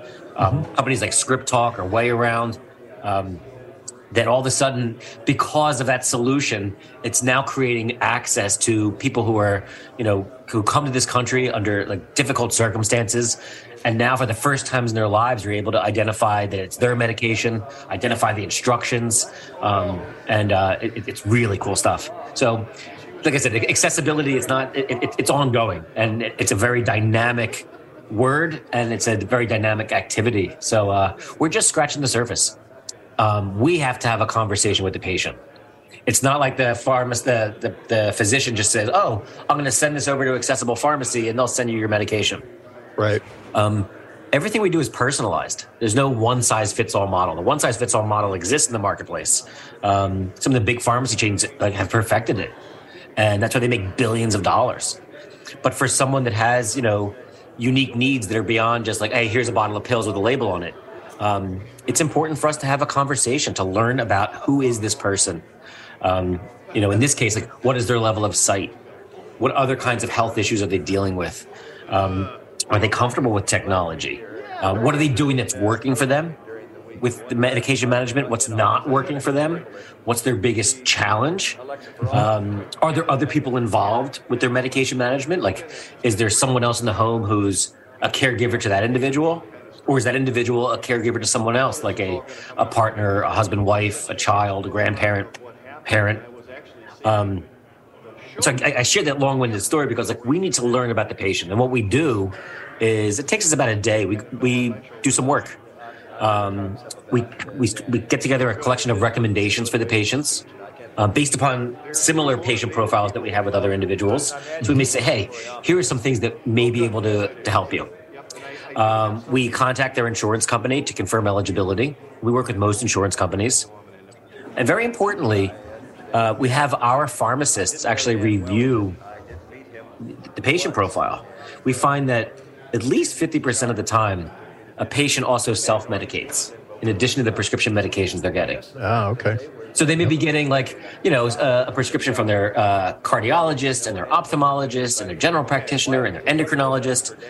And for the most part, those medications usually work together because the prescribers usually will check the chart to make sure that the patient what the patient's taking. Right. But the patient often on their own ends up taking a multivitamin and vitamin C and fish oil and some root that their cousin told them about and some leaf that they saw on television that's good for their skin. And they decided to, on their own, they were going to become a vegetarian. And they're doing all these different things, and quite often a combination of those things that we think are benign, vitamins, herbs, supplements, food, can cause really damaging interactions with the prescription medications. Right. That's a bad scenario. Or just a benign scenario, which is they undermine the body's ability to absorb the medication and get the benefit from that medication. And everything that we do that makes us accessible, there's no charge for it. Assuming the patient wants to work with us, we deliver it to their home.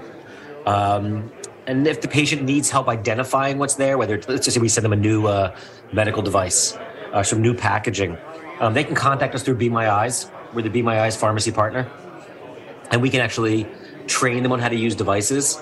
We can explain to them the packaging, explain to them the instructions, and really increase the likelihood that this person can do it independently with less stress and live healthier lives. We also run a whole collection of educational programs that generate a great... At first, we were doing it because we were like, oh, this is a cool thing to do. We can run some webinars to pick different therapeutic topics and talk about them. And so what started off as just a cool way to share some information with our patients has actually been an opportunity for us to communicate to new potential patients as well. It's interesting. One of the reasons why a lot of the big chains don't do what we do is we don't get reimbursed by the insurance companies at all for any of the things that we do that make us accessible. Right.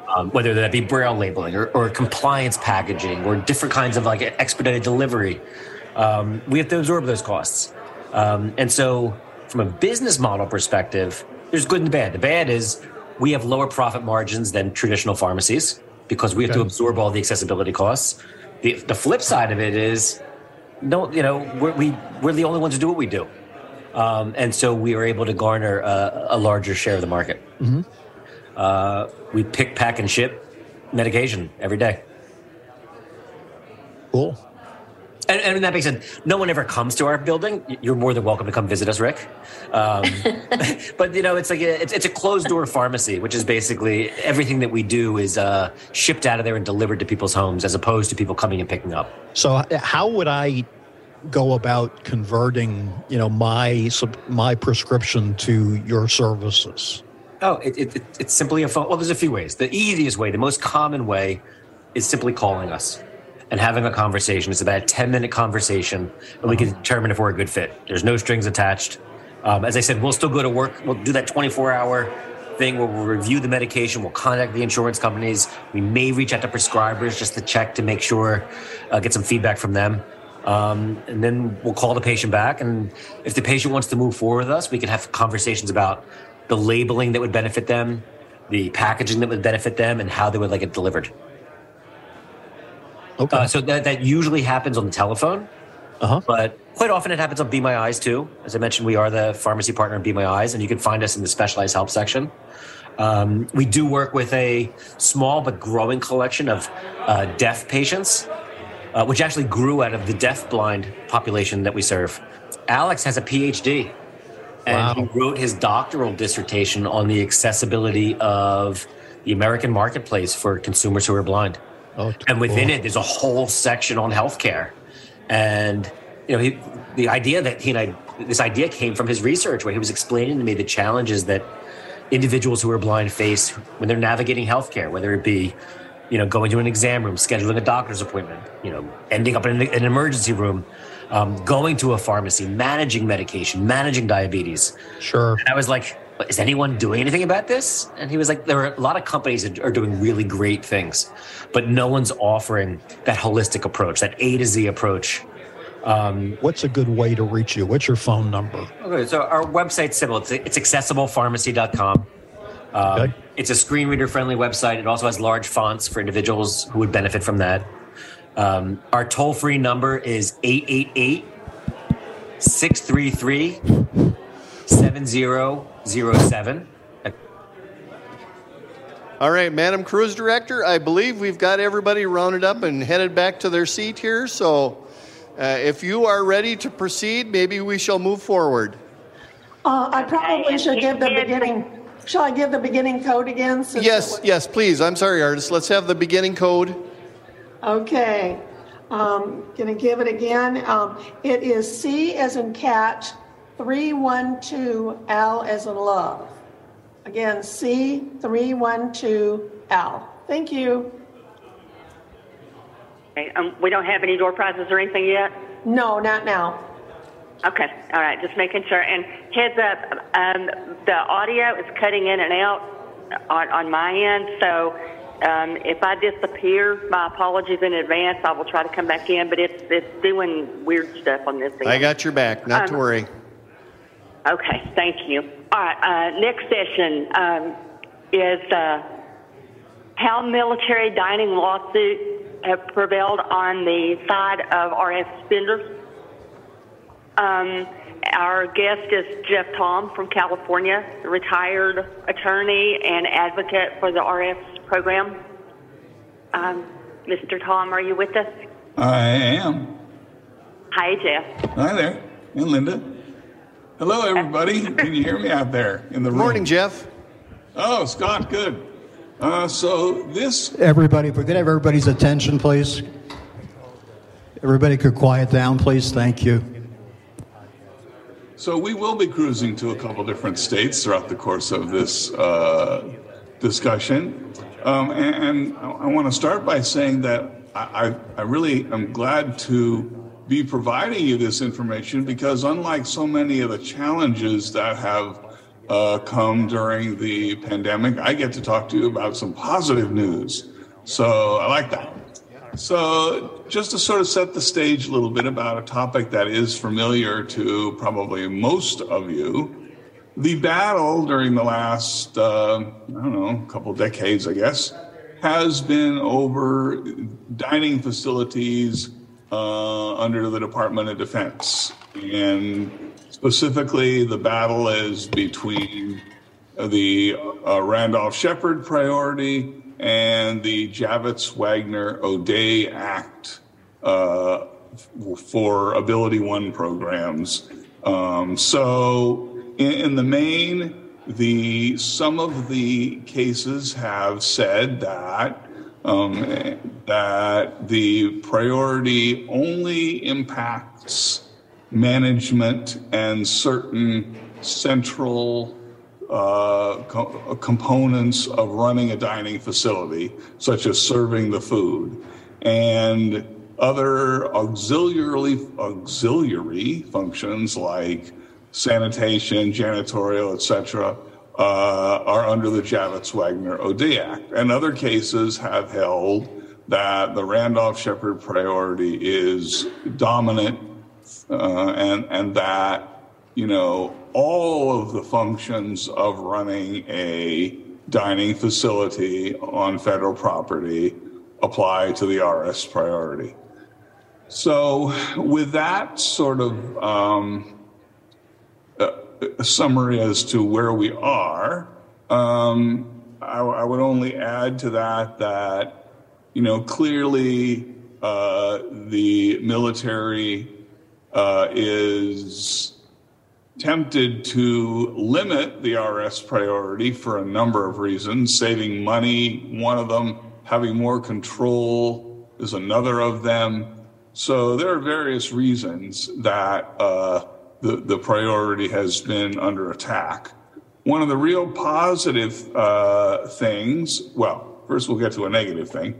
Late in the Obama administration, it looked as if the Department of Defense was going to come out with regulations that would have essentially taken the Ability One side of things that would have, severely limited the Randolph-Shepard priority to management functions. However, in the Trump administration, Secretary of Education DeVos came out very strongly in favor of the Randolph-Shepard priority in a 2018 letter.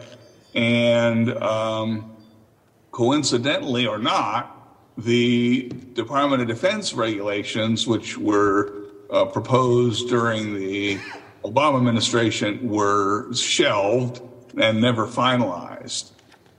Moreover, that letter, as that Secretary of DeVos wrote, you're going to hear about as being an important point in the case law that we're going to be discussing in just a minute. So, as we know, the parties have sort of dug into their respective sides, and that has brought about several recent litigation in this area. The first case, as we're going to start cruising, is in the state of Texas. So it's Workforce Commission versus United States Department of Education. This was a 2020 case brought by the state of Texas against the Army for failure to give the Randolph-Shepard priority to a blind person bidding for a dining facility contract. The court held in favor of the state of Texas, the district court, and the appeals court upheld the district court decision. This was over Fort Bliss specifically. In 2014, the Army had taken a dining facility contract that had historically been in the hands of one BEP vendor and split it when it went out for bid, so that the management, the cooking, the food serving was retained under the BEP program, but the so-called support services, including janitorial and other sanitation services, which is called dining facilities attendant, or DFA. I don't know what exactly they call it that, but that's what they call it. Were bid separately without approval from the Department of Education, actually, and they did not use the RS priority, the Randolph-Shepard priority. So an arbitration panel actually held in favor of the Army, but the Texas then brought suit, and as I said, both the district court and the appellate court held that the arbitration decision was wrong. The appeals court, in upholding the district court decision in favor of the state of Texas, held that the scope of the Randolph-Shepard priority was very strong. It interpreted the phrase operation of a facility in a very broad manner, so that it would include all the purposes for which an entity needs to run a facility, and that would include, obviously, janitorial, sanitation, etc. So in light of that purpose, it include limiting, hang on for something, I'm going to close the door.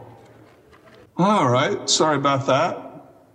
That's one of the hazards of Zoom. Okay, so that was obviously an excellent case because it upheld the priority in a very broad manner. There was also litigation in the state of Virginia that I'm not really going to go over today in depth at all, but it also held in a positive direction. But what I also wanted to mention about the Texas case is, as I said earlier, the case also relied on Secretary of Education's DeVos's letter in 2018. So the court did hold, though, that there might be tasks that would fall outside the Randolph-Shepard priority, but that for the most part, it would have to be looked at on a case-by-case basis, because for the most part, the broad interpretation was the correct one. So now we'll move on our cruise to the great state of Hawaii. Ho'opono Services for the Blind versus the U.S. Department of Education. So this final decision came out last year by the appellate court. Again, it was not appealed to the Supreme Court, which these cases could have been. it was a similar case to the one in Texas, the Fort Bliss case, with some differences that we'll talk about in a minute. Again, the appellate court accepted a broad interpretation of an operation of a facility with respect to whether custodial and other services fall under the Randolph-Shepard priority.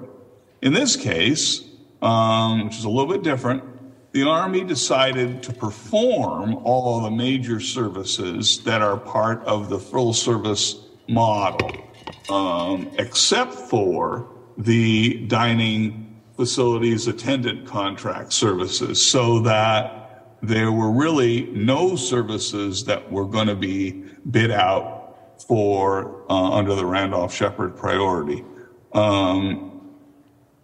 The court made two holdings, one of which was pretty interesting. It held that the federal government, in this case the Army, had failed procedurally to notify the Department of Education so that the Department of Education could determine whether, in this case it's the Rehabilitation Services Administration, which is part of the Department of Education, so that that department could determine whether the Army was correct in its decision not to bid this under the Randolph-Shepard priority. It can do that when it's in the best interests of the United States. And I'm not going to get into, specifics on when they can make that case, but, if there's not enough, patrons of the facility, for example, that might be one circumstance. So, that's going to be a case-by-case determination. And this case did held that you do have to let the Department of Education weigh in. But it also held, citing again Secretary DeVos's letter, that these janitorial and other attendant facility services were part of the Randolph-Shepard priority, so that, there's still the issue of, whether the Army could have taken the whole contract away, but that it couldn't parse it out and say, we'll give the janitorial ones to the, Source America, group, which is under the Javits-Wagner-O'Day Act, but we're going to take away the part which would otherwise go to the Randolph-Shepard priority. So these are both important wins for the program. And the trend is obviously in a very positive direction. So,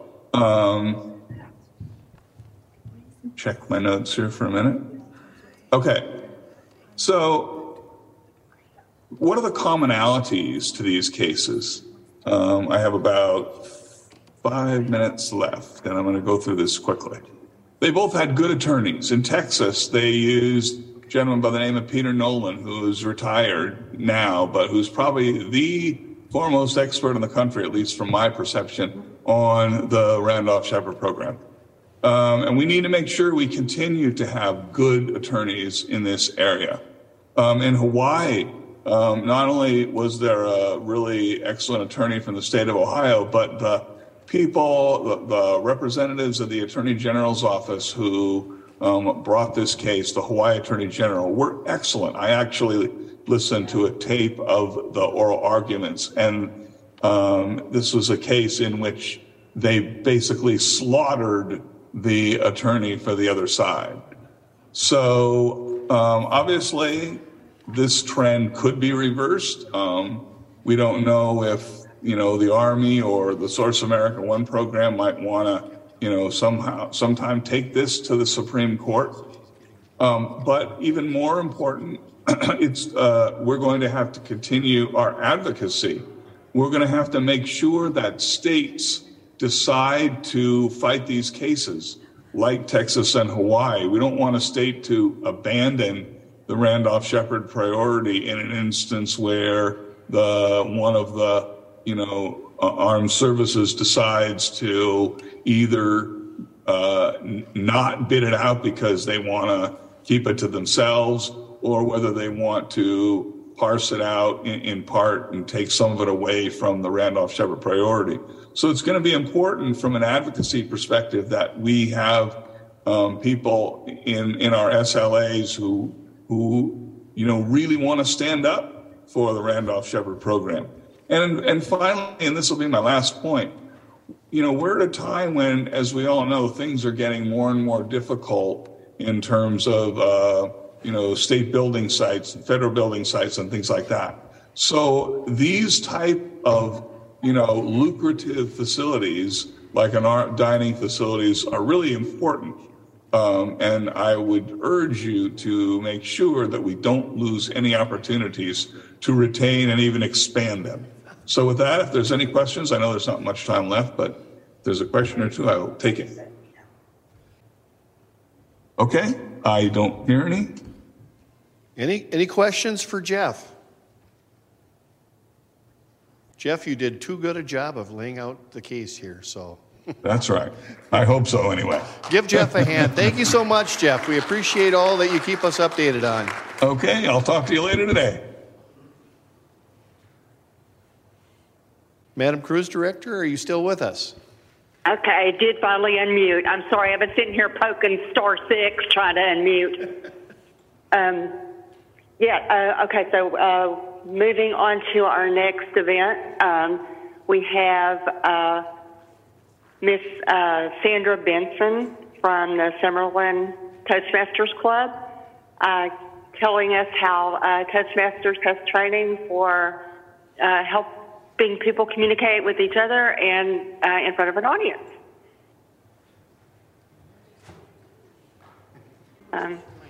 Do we have audio, or I'm not hearing anything? Well, good morning, Randall-Shepard vendors of America, and welcome to Las Vegas. Is everybody winning out in the casino? Yeah, I hear you. Well, the key to winning big is to lose big. That is the key. But I will tell you advice from a local native. If you leave Vegas breaking even, you are considered a winner. It's all good. As our artists, by the way, thanks artists for having me. Randall, Crosby, and Scott, thank you for having me. I spoke last year at the virtual conference, and this year I am here live and in person. As artists said, I am a member of Toastmasters. Does anybody know what Toastmasters is? Have you heard of it? A few people. Toastmasters has been sold as, the club for public speaking. Did you know that the number one fear of most people, the number one is public speaking, and the number two fear is death? Yes, you've heard it, number one. So according to Jerry Seinfeld, if you go to a funeral, you're better off in the casket than giving the eulogy. It's pretty scary when you think about it. Well, let me tell you a little bit about myself. I am an entrepreneur. I have 2 of my own businesses, and I've been in Toastmasters since 2017 when my only child went off to college and I was suffering from the empty nest syndrome. And I decided that I thought maybe I want to be a public speaker someday. Toastmasters was an opportunity for me to kind of put my toe in that speaking pool and see if I actually had any talent to do it. Let me just premise that by saying that I'm used to being in front of people. I'm a professional musician by trade, but I've never spoken in front of a crowd, which is a whole other skill set. If you ever thought, I'm never going to do a public speech, let me tell you this. If you're in business, you're talking to people all day long. Don't think of Toastmasters as a place to do a public speak. It's really a place to get better at communication, learning how to talk to people. You all know in business, you make a living by talking to people, and that's how you get your accounts. If you feel that you're lacking in skills, Toastmaster might be the place to hone some of those skills, be a better communicator, and most of all, a better listener, because that's another skill set that you acquire. I'm going to give you some little tidbits, fun facts of Toastmasters. Toastmasters is considered an international organization. There are 280,000 members worldwide. They're available in 144 countries, and there are over 14,000 clubs internationally, which is fabulous.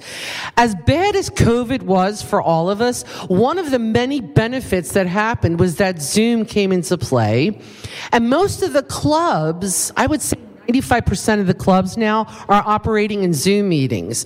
So if you ever thought, wow, I'd like to try Toastmasters, maybe you have trouble getting to a meeting, you can log in via Zoom. Another beauty of the clubs is that if you say you want to brush up on Japanese, well, they have clubs in Japan that you could join and practice Japanese. So in addition to being a better speaker and communicator, you can learn a foreign language as well. So we have several clubs in Las Vegas who have members chiming in from Europe or from Germany, and they're coming in because they want to work on their English speaking skills. So there's another advantage to joining Toastmasters.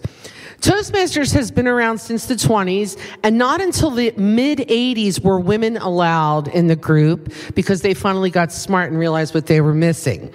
So in addition to that, I wanted to talk about like a simple meeting. If you go to a Toastmasters meeting that I encourage you all to at least attend, it's free to attend. If you decide to join, it'll run you about $120 a year.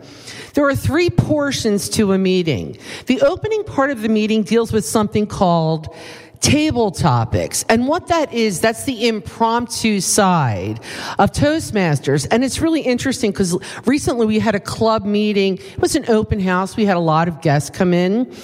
And I happen to be the table topics master for the evening. And what it is, you call on somebody and you can ask them a generic question, and it's really testing your ability to think on your feet. I brought one of the guests up into the front of the room, and one of the questions that I asked him was, what is something that you do now or think differently about than you did in the past? Which I thought was a pretty simple question, especially if you're past the age of 40, you have some clarity at that point. And this gentleman who's an entrepreneur got up in front of the room and he stammered and he was quite tongue-tied for at least 30 seconds. He didn't know what to say. And it took him a minute to come up with an answer that seemed somewhat logical. I went up to him after the meeting and I said, what did you think of the meeting? And he said, you know, it was really interesting. He goes, I'm not good at making small talk. And I thought, well, if you're in business, that's really the crux of, learning how to communicate with people. If you're sitting in a room with a client and you want to know a little bit more about them, you better have an arsenal of questions or the ability to communicate and get to know somebody on a more personal level. Because we all know in business, I have this great saying, I keep telling my daughter this, your credentials may get you in the door, but eventually what's going to get you hired or people are going to want to hire you for your services is that they like you. And you have to make sure that you are coming across as a likable business person that they can call, that they can talk to, that they can communicate with. If they have concerns, you want to establish that relationship as a safe space for your customers to come to you. If you feel that you're lacking in those skills, Toastmasters may be a place for you to attend a meeting and brush up on those skills. Another thing that Toastmasters does, if you feel that you want to get into public speaking, there's always a part of the meeting that opens up for speeches, prepared speeches. And Toastmasters is not just a live event. They have online learning. That's the beauty about Toastmasters. Not only do you get to come in and practice your speech, but they also have online learning, which is you get to pick a path, they call it. There's 11 paths available. One of mine is humor, engaging humor. Aren't I funny? That was one of the things I wanted to work on because I always thought I was funny, but I've actually learned how to be more funny through Toastmasters. And there's a series of assignments, and it's 5 different levels. And in those 5 levels, you're probably going to do at least 20 different speeches. So there's really good training ground for that. Also, one of the other portions of a meeting is what we call the evaluation side. It's nice to know how you're doing. And your fellow Toastmasters will, at the end of a meeting, participate in something called the evaluation, and you get live feedback, usually from one other Toastmaster, and we don't call it a critique, because a critique has a negative connotation. Feedback is something where you get positive reinforcement for the things that you're doing, as well as you also get some suggestions. So it's a place to feel safe. Maybe you want to practice a presentation. Maybe you're going to talk to a big client. You want to make sure that you're well prepared. You could go to a Toastmasters meeting and take your pitch and go in and present it to the club and get some live feedback on how you're doing.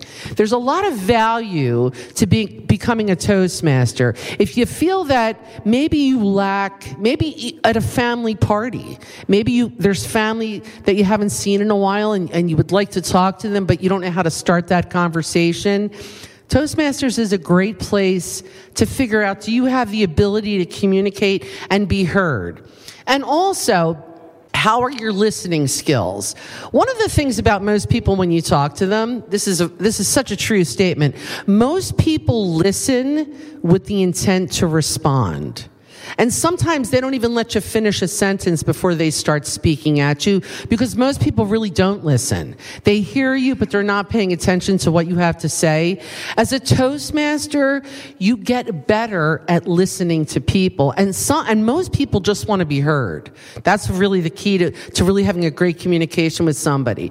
And I challenge all of you, as you're here sitting through all of these different things and making new friends, when you meet somebody new, challenge yourself. Step out of your comfort zone. Ask them about their lives. Ask them about their business. And listen intently when they respond to make sure that your next question is relevant to what they just told you. That is an indicator that you're paying attention.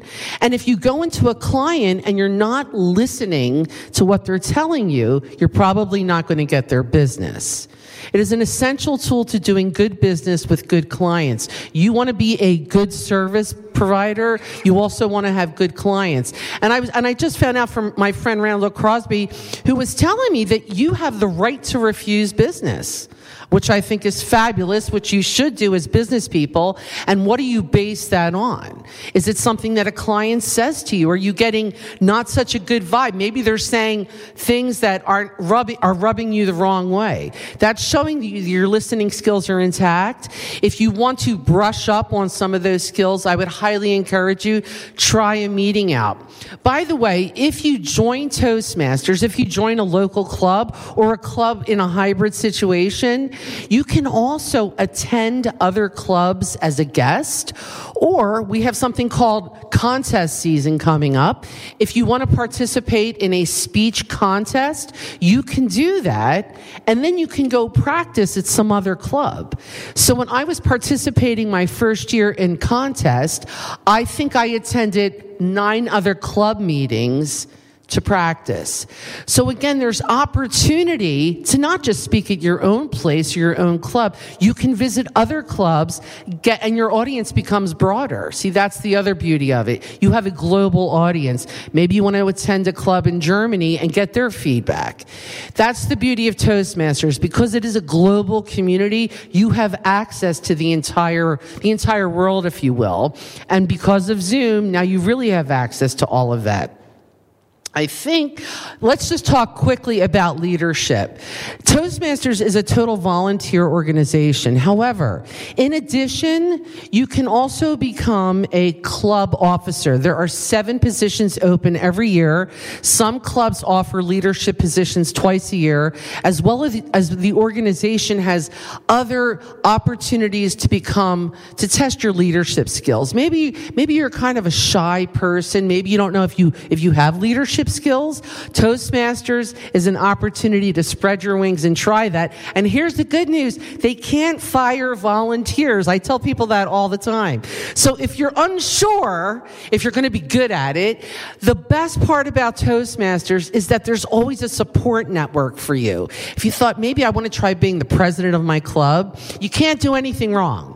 That's what I tell people. Just do it. Jump in. If you make mistakes, there's a safety net in every club and in every organization, in every city, in every state to have you not fail. There's no such thing as failure in Toastmasters. It's a very great support network, positive people helping you reach your dreams and becoming a better speaker and communicator.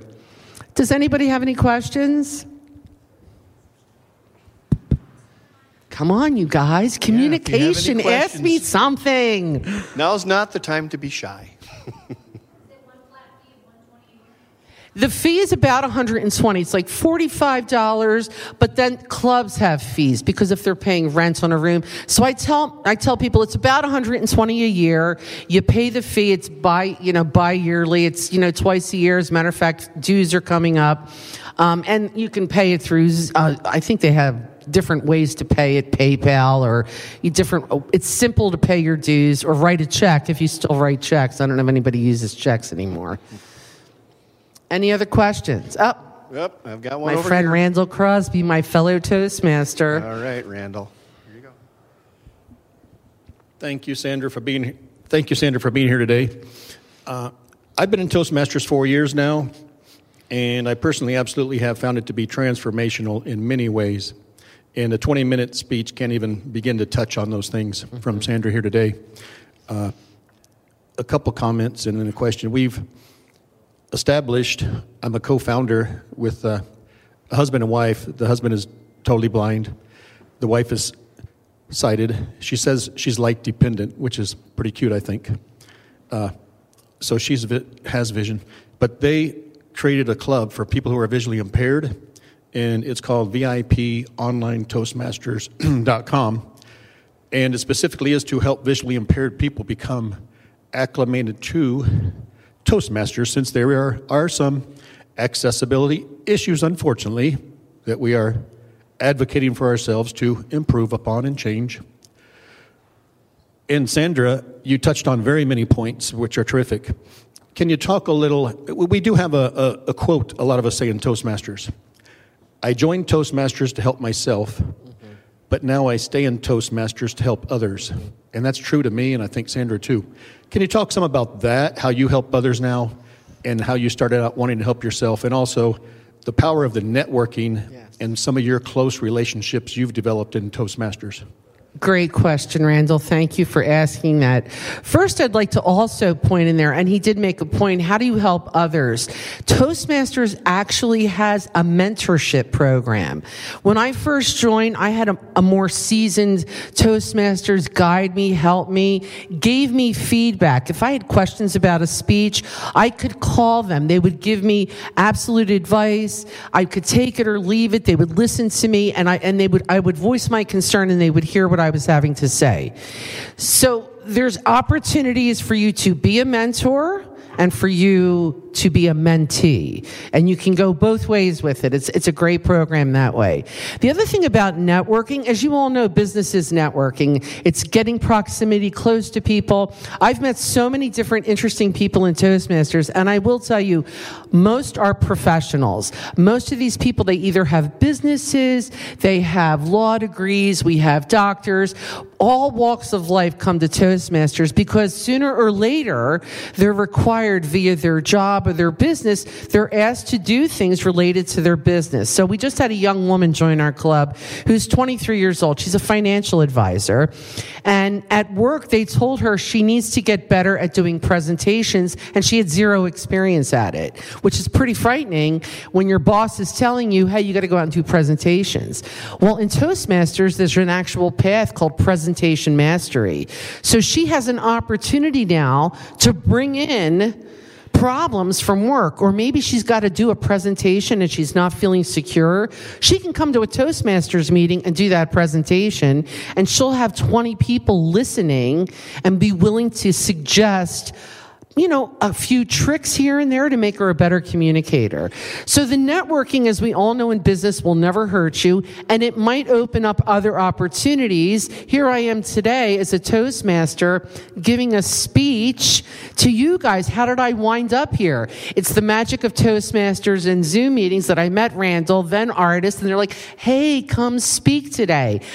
I never thought in a million years I'd be here. This is one of the few opportunities that I get to go out and do public speaking. What do I know? I'm a musician. Here I am today speaking to all of you because I'm working on mastering the art of speaking in front of a crowd and not being nervous about it, and hopefully communicating in an effective way. Am I communicating well? Yes, you okay, are. good. Any more questions? Any other questions? Raise your hand and I can bring you the microphone. Oh, one more. Got a question. Okay, coming on over. Keep your hand up. Oh, thank you. You had mentioned about there were several different paths that individuals could choose to develop their skills in. Are you limited to just one of those? Could you work on multiple different paths at once? Great question. There are 11 paths. If you buy your membership into Toastmaster, the first path is covered for you. And I believe that my first path, I want to say, is something with leadership. I took the assessment and they said, this is good. And I thought, okay, I had no idea what I'm doing, so I'm going to go for it. And then about 6 months into my membership, they brought in another path called engaging humor. And I thought, oh, that sounds interesting. So in order to do another path, I had to spend $20 to do a path. Everything is virtual too. So all of the resources that you need to do that, everything is totally accessible. So you can do multiple paths. There's 5 levels to each path. So I finished my one path, yoo-hoo, and I'm in the engaging humor path. I'm on level 4, which I'm really excited about because then I'm going to finish that path. And I'm in another path right now. Oh, and by the way, Toastmasters like acronyms. If you finish 2 full paths, now remember, I've been in this since 2017, so I've only finished 1 path. But when you finish 2 paths, you are giving the acronym the DTM, which is the Distinguished Toastmaster. I don't know what that means. All I know is that that's what DTM means. And they feel that if you've successfully have finished 2 paths, you're doing pretty well with your speaking. I think I'm doing pretty well. Do I sound okay? Aside from my East Coast accent that I know I still have after many years. Any more questions? One more. Randall's got another one. Oh, Randall's got another. All right, here I come, Randall.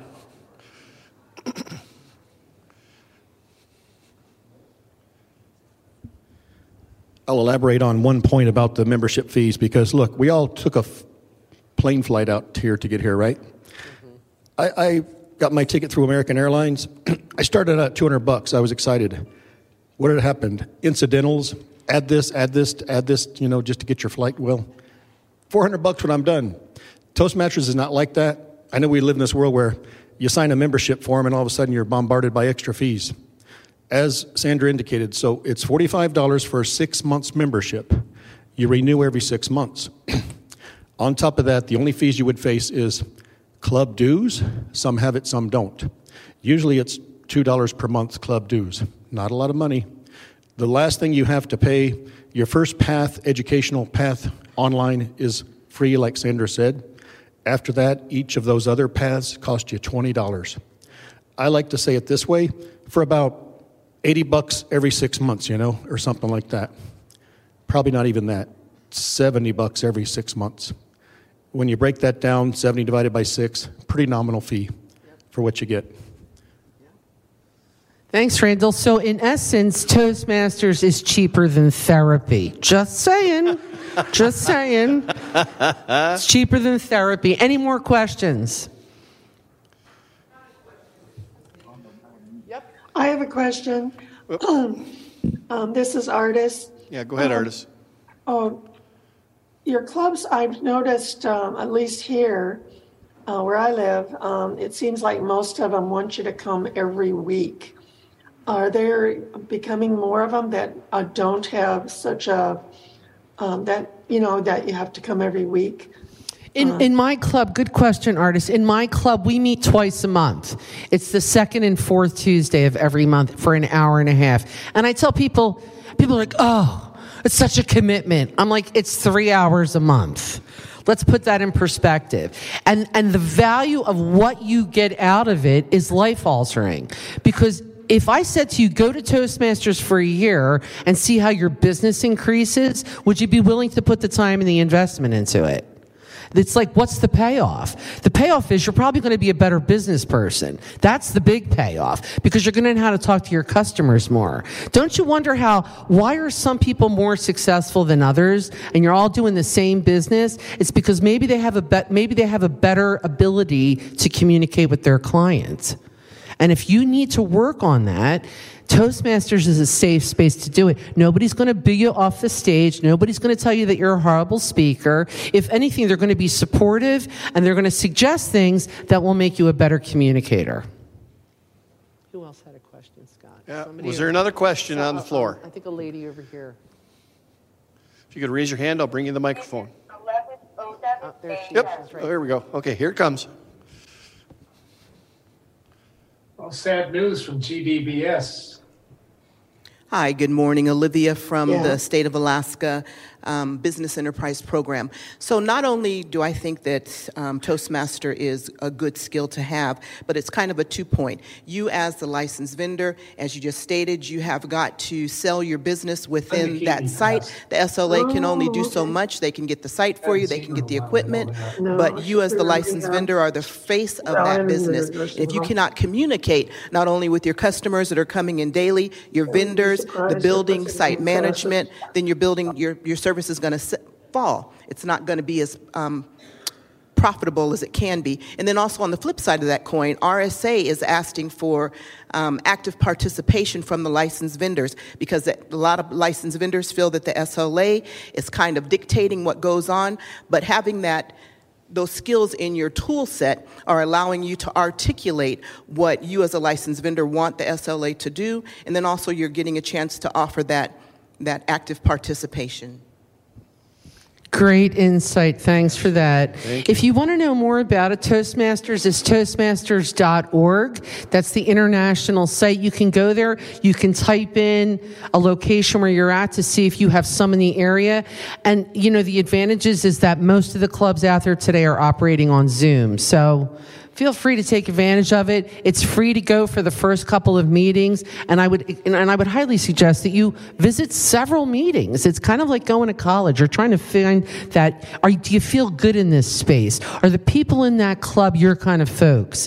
If you're dealing now, Randall Crosby has an online meeting for visually impaired people. However, if you decide, hey, I want to go to a live meeting in my neighborhood or in my town, when you get there, communicate to the people there that you have some visual impairment, and they will make the adjustments in their meeting for you.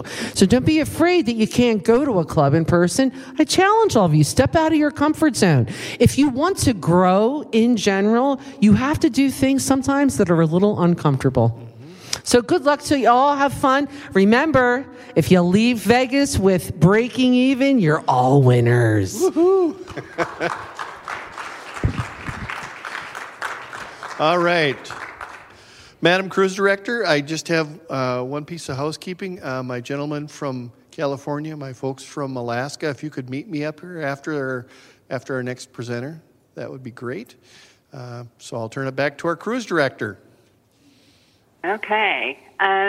Do we have any, does Artis have any housekeeping she needs to do? Do we have any, is there anything to do at this point? No, we're fine. Okay, very good. Okay, well, it looks like from the agenda that this is the last presentation under my watch, and I very much appreciated the most underrated part of the skills that we need, which is communication.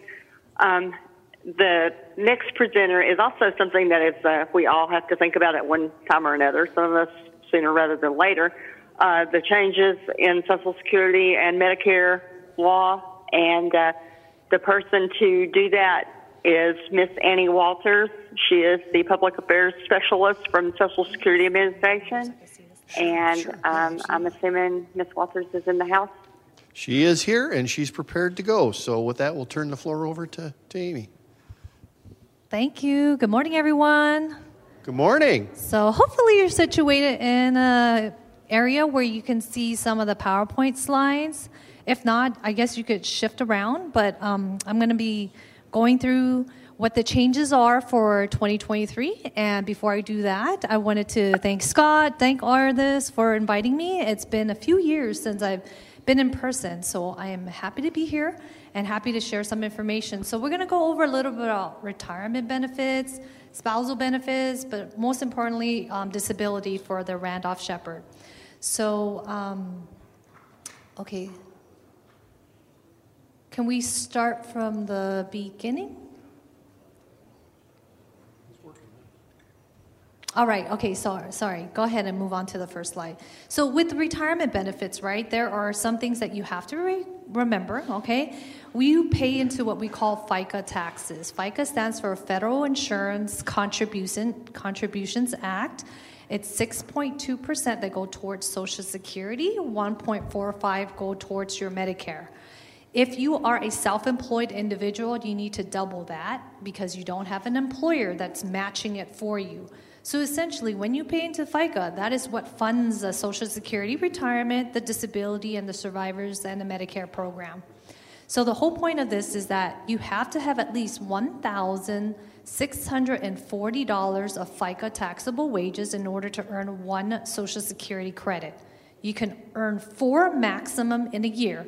So that's $6,560 for the year of 2023.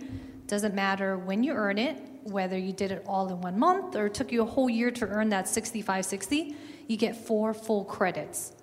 You have to have 40 credits.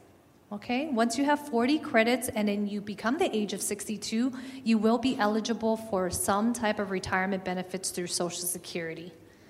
If you're not age 62, you got to wait in that time period. Again, this is based on your own benefits, on your own record for your own retirement. So we're going to move on to the next slide now that you know you got to have 40 credits and be age 62. The year that you were born dictates when your full retirement age will be. Full retirement age is when you can receive 100% of your Social Security benefits. Anytime sooner than that, you can take it. However, your benefits will be reduced for every month that you are early. So in this particular chart, it shows you if you were born in 1960 or later, your full retirement age will be at 67. If you took it at age 62, your benefits will be reduced by 30%. If you took it as a spouse, it'll be 35% reduction.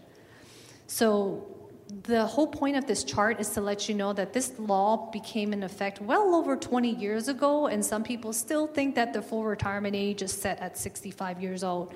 So another example would be 1957. If your year of birth is in, then 66 and 6 months would dictate your full retirement age. Anything sooner than that, you will be subject to a limitation, but 62 is the absolute earliest, and you'll notice the reductions is slightly lower at 26.67% when you take it at 62, and if you took it as a spouse, it's 31.67. All right, we can move on to the next slide. And you are welcome to work while you're collecting your Social Security retirement benefits. However, there's a limitation of how much you can earn. So right now in the year of 2023, you can't earn more than $21,240 a year and still collect your Social Security retirement benefits. If you happen to go over that allowable amount, for every $2 you go over, we'll just decrease it by $1. So the law gets a little bit more lenient as you approach your full retirement age, but you haven't quite reached that yet. So for an example, let's say you find out your full retirement age is in October of 2023. All we're saying is that from January to September, you're allowed to earn $56,520 for the year without your Social Security retirements being affected and still collect your payments. However, if you happen to go over, then it's for every $3 you go over, $1 will be decreased from your Social Security benefits. So the magical age to reach basically is your full retirement age. Once you reach that age, the law says that, look, you can stop work, you can continue to work, do whatever you want. There's absolutely no limitations at all whatsoever. We're going to move on to the next slide. And I'm just basically touching up on some of the information. You probably heard it before, so we're not going to go into too much detail, but here's the difference between the spouse that's living and a surviving spouse in terms of how we calculate benefits. When we're talking about your spouse, they too have to wait until they're 62 years old, all across the board, in order to qualify. But for a surviving spouse, if you happen to be a widow or widower, you can apply for benefits as early as age 60. If you happen to be a disabled widow or widower, you can apply as early as 50. That's 50. In terms of the maximum benefits, when we use a formula, a spouse can receive no more than 50% of the unreduced benefits. So no matter how we calculate it, and that's only if you're at full retirement age. If the person's younger, absolutely the benefits will be less than 50%, but 50% is the maximum. Versus the survivor, when they apply at 60 years old, the formula is calculated at 71.5%. By the time they reach the full retirement age, you can receive 100% of the benefits. All right. So once you elect a benefit, right, you are reduced. You're going to be reduced for a lifetime. It doesn't get higher just because you get older. You lock it in. That means you get to receive it early. However, you have to take into consideration that that is going to be your benefit for a lifetime. Obviously, there are cost of living adjustments and increases, and you have to take all that into consideration when you decide when you want to retire. Next slide, please. Understand that Social Security benefits are taxable. Now, this is an IRS tax law, all right? It's not something we came up with, but Publication 554 indicates that this is how you would look at your income and how it would be taxed. So IRS says that you need to look at your adjusted gross income, add your non-taxable interest plus half of your Social Security benefits. That is considered what they called combined income. Then on the next slide, it's going to show you when you plug it into this. Let's say we're going to take the middle one for an example. If you happen to be filing for a joint return between you and your spouse, if you have combined income between $32,000 and $44,000, then you have to pay up to 50%. Up to 50% of your benefits will be subject to taxes. So in general, IRS tells us that no one will be paying for more than up to 85% of their Social Security benefits will be subject to taxes. Okay? So it just kind of depends on where you fall under, but understand that taxes does exist when even after you stop working and after you're drawing benefits or during when you're drawing benefits. Let's move on to the next slide. All right, so I kind of like summarized your retirement benefits, and if you're already on Social Security disability benefits and you're on it and then you're like, oh, I'm about to reach my full retirement age, all it does is that it just kind of rolls you over to your retirement. You know, even though you're disabled, okay, we just label you as a retiree, your amount does not change at all whatsoever. That's if you're on disability and you're just rolling over to your retirement. So we're going to move on and talk about Social Security and SSI disability. So the prior slide that we had up kind of shows you the difference between the differences. So there is Social Security disability insurance, money that you paid into taxes for, the FICA taxes that we talked about, money that you actually earned, right, the 6.2%, versus what we call the SSI, which is supplemental security income, is another disability program that we have, but it's meant for low-income, low-resource individuals who may not have paid enough into Social Security disability to qualify for that. If you were to be eligible for Social Security disability, you will get health insurance, and it's through Medicare. It's a red, white, and blue card, and it is a federal benefit. Versus for SSI, it's a program that's offered through your state. So Medicaid is through your state. You don't get Medicare through SSI, all right? So that's the difference between those two programs. One is actually earned, and the other one is more, you could think about it as like a welfare program that we have, essentially. So moving along, we're going to talk more in depth about Medicare. When would you actually be eligible to apply? And you guys are probably familiar with this. Age 65 is the most common. And if you did not wait until 65 years old, maybe you had a disability and you're on Social Security at this point in time. So on your 25th month, Medicare actually kicks in. Aside from that, we have a terrible disease that's called amyotrophic lateral sclerosis, also known as Lou Gehrig's disease. So if you have ALS, you're also eligible to receive Medicare.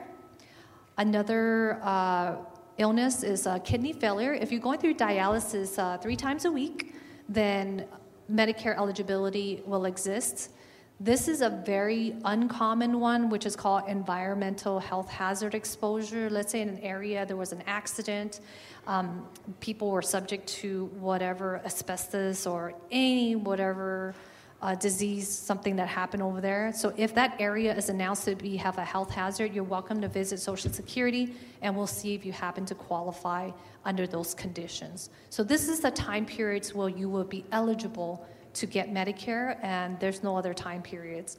So on to the next slide is going to show you that when you enroll into Medicare, the new rule and law says that when you used to apply for Medicare 3 months after your 65th birthday, you would have to have a grace month of 3 months before your Medicare Part B kicked in. With 2023, that all went away. So essentially, all we're saying is that anytime 3 months after your 65th birthday you apply, 2 to 3 months, your Medicare starts the following month that you enroll. So you're 65 and 3 months in November, you enroll in November, it doesn't start until December, versus having to wait the 3-month grace period that we have in the past, all right? So that's the new change in 2023 regarding Medicare benefits at this point in time. Let's go ahead and move on to the next slide to see what else do we have. All right, some of you guys might be concerned about your Medicare Part B premiums. It's currently set at $164.90, actually cheaper than last year. It went down. Cost of living increase went up. We made sure to bring down Medicare costs, so it kind of brought you to the level and hopefully kept up a little bit with inflation. Some people either draw from 401ks, sometimes they sell their homes, or maybe you got an inheritance. Doesn't matter when that happens, as long as you're on Medicare, that unfortunately bumps up your income. IRS is looking at that. So they give us a number and tell us like, hey, this person's income has gone up. So if you look at your adjusted gross income plus your tax-exempt interest, that equates to what we call the modified adjusted gross income. So you sold a house, you got that money proceeds and you invested in something else, or maybe you pay bills with it. Unfortunately, we don't look at that, right? We just see that income coming in, and that's what IRS sees, and that's gonna bump up your Part B. So for an example, if you happen to be an individual, your modified adjusted gross income was above $153,000, but up to $183,000. So if you're in that bracket, not only do you have to pay $164.90, you need to add another $263.70 on a monthly basis, and that's for the entire year, okay? Unless next year you continue to receive inheritances, take out 401ks, or maybe whatever it is that causes your income to increase, that's the only time your Medicare Part B is going to be more than the standard premium of $164.90. And let's move on a little bit more, but your Part D, you need to add another $50.70. So sometimes you might be in the situation, this is the only time you'll see your Medicare Part B premium exceed a little bit for that particular year. Hopefully it doesn't continue, but I guess you can look at it this way. You're probably doing great and doing well if you happen to be subject to this bracket. Let's go ahead and move on.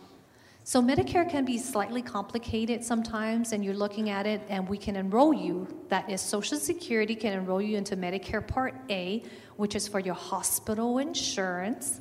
Your Medicare Part B is for your doctor's visits and your doctor checkups. All right, so that was that $164 that you're paying for. Your Part A, as long as you have your 40 credits that we're talking about, you're going to be eligible for Medicare for free. So the Part A is covered for. So you only can enroll in Medicare Part A and Part B through Social Security, but there are so many different parts aside from that, right? How do you get your drug plans with Medicare Part D? How do you get your subsidy plans? And how do you get your Medigap plans? How do you get your dental plan, your vision plans, all that great stuff? So there's a bundle plan that's out there called Medicare Part C, and some people find that lower out-of-pocket costs. may be cheaper for them, so they decide to go through that route. Again, A and B is with Social Security. We don't enroll you into anything else or discuss any plans. We're not insurance agents, and so this is where this number comes in really handy for you. The state health insurance program, this is strictly for Nevada. If you're from a different state, you do have a state program. You just gotta Google it, okay? And then make sure you find the one that's through the government agency. They have different names for them. Some in California, I think they call it the CHIP program, California Health Insurance Program. So if you're in a different state, please look for that. This is the 1-800-307-4444 for the state of Nevada if you are trying to figure out what other plans do I need aside from my Medicare Part A and Part B so that I can be covered and not have to pay a lot of out-of-pocket costs. In general, the Center for Medicaid and Medicare Services says that you're covered for 80% of your services. 20% actually comes out of your pocket. And so that's why you want to make sure that you have other plans that might be able to cover that 20% cost instead of having it come out of your pocket. It could be quite expensive. And so this is a government agency. They are unbiased. They will offer you unbiased advice. They don't work for just one company or anything like that. So whatever best fits you, they'll go ahead and advise on it. Maybe you have income issues. Maybe you have health issues that you're really concerned with and you have to have this type of medication. Only specific health insurances will cover you. So you want to be very specific when you talk to SHIP so they can pull out those programs for you. Let's go ahead and move along to see what we have. All right. So earlier I did break this down for you. I must have put it in a terrible order. But basically I talked about how you have to pay into FICA taxes. And when you do, that money that you earn, if you were to fall and have a disability, then that Social Security disability program will be there for you, especially if you have enough credits. The SSI, once again, is something that you did not earn. You have to have low income, low resources in order to qualify for this low income program. Both programs are available for children as well. One of them is earned by the parent. The other one is just low income, essentially. So that was just another brief overview of Social Security and SSI payments. Let's go ahead and move along. All right. Under the disability program, hopefully you guys know about what we call substantial gainful activity. So if you are working substantial gainful in this particular situation, it's $1,470 for the year of 2023 for a non-blind individual. But then the SGA for a blind individual is set at $22,460. All right, so if you're earning over that allowable amount, you cannot apply for Social Security disability insurance. However, if you're already on disability benefits, that's a completely different story. We still use SGA to actually determine whether your benefits are going to be ongoing or not. But that's what SGA means. We have to use some type of guide to ensure whether you can either come onto disability or continue on disability benefits with Social Security insurance. Let's go ahead and move on to the next slide. All right, the quickest way to apply for benefits, if you're wondering how to apply for your retirement, your disability, or Medicare, maybe you're on none of these benefits right now, then online is the quickest way. It can take anywhere upwards of 2 months to obtain an appointment with the state of Nevada at this point in time in all 3 of our offices. So it's not like it doesn't exist, but it's just very, very tight at this point in time in terms of the amount of employees that we have to spread around all the offices. So very simple to read. Hopefully you'll be able to gather that information and apply online. If online is not an option for you, we will have a 1-800 number that you can call, and I'll post that information up there in a little bit. Let's go ahead and move on to the next slide. This is the work incentives that we're going to go into detail. When people are on Social Security or SSI disability benefits, some people fear the ability to go back to work and then they might lose their benefits. There are quite a bit of work incentives that are available to the individual so they can have no fear of going back to work and they will not lose their health insurance benefits. So I'm actually going to briefly go over some. I'm not going to go too much into detail, and that's the reason why I want to bring your attention to this red book. So this red book is literally a physical book We used to be able to order it and hand it out to you guys, but it's also available online. It's at ssa.gov/redbook, and it goes over every single work incentives that we have available when you decide that you want to return to work, and how those incentives will be able to assist you, and what deductions that you can take without fear of losing your benefits. So that's the Red Book. Let's go ahead and move on to the next one. Can we space one more? Because I don't see the... Yeah. Sorry about that. Go ahead and click all the way through until we get all this information on there. So some of the work incentives for the Social Security disability insurance is that you do have a 9-month trial work period. The trial really just says that, hey, we're trying for you to go back to work, even if you earn $10,000 a month. Because you're over $1,050, we're just counting it as one trial work month. And you have 9 of these to work out. And while you're in your trial work month, you're getting your full Social Security payments. And we could click all the way through until all the items come up. Yeah. So if you finish your trial work period, you go into what we call the extended period of eligibility. And this is when we look at that substantial gainful amount that I talked about earlier. So at 36 months, it's $2,460 for a blind individual, $1,470 for a non-blind individual. So while you're in your extended period of eligibility, okay, that means that for any time period that you did earn over that, your benefits will be stopped for that particular month. Once you stop earning that, then your benefits will continue essentially. This goes on for the next 36 months, depending on your ability to earn over that allowable amount. Let's say you were successful. Your payments for Social Security disability stopped. Within a 60-month period, if the same condition recurs and then you're not able to go back to work any longer, there's this thing called an expedited reinstatement.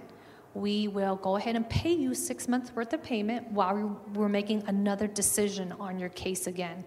So even though you're reapplying in a sense, we do allow you to have payments in the meantime. So that's the expedited reinstatement that you may qualify for. And again, these are all these work incentives that we have. Let's go ahead and move on. And then we'll click all the way through. This is some things that we talked about, right? There's the income-related, impairment-related work expenses, unsuccessful work attempts, subsidies, and ticket to work.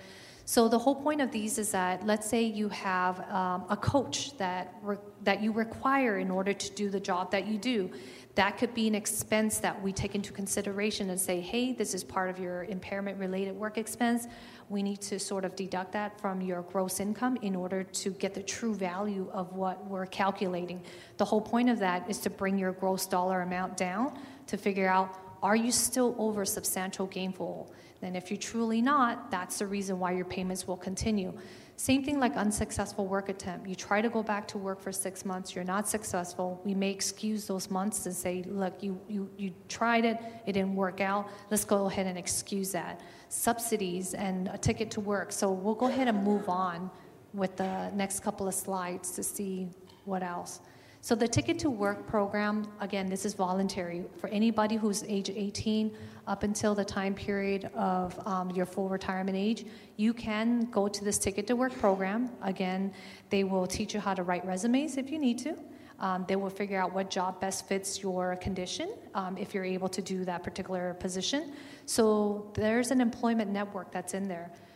That employment network is very supportive because they know that they're hiring disabled individuals, regardless of your disability, and they'll work with the individual to make sure that, hey, I think this position is going to best fit you, or this employer is going to be best fit you. So check them out, and it's called the Ticket to Work, or you can go to choosework.ssa.gov to learn more about the Ticket to Work program to see what may fit you best.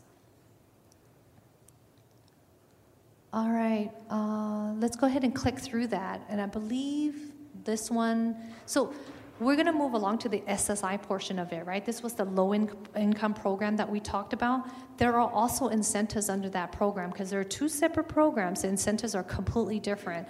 The way we count income for SSI is that we never count the first $65, and then we have another $20 exclusion, and then half of that income, then it will be counted towards your SSI. So there's the plan to achieve self-support. We will allow you to keep some of the money and make sure that you get to keep your SSI even though you've earned over the substantial gainful amount, so that you can be successful in achieving to opening up a business or becoming a caseworker or whatever that may be. You have to have a plan, so then we put it into effect with the approval of Social Security.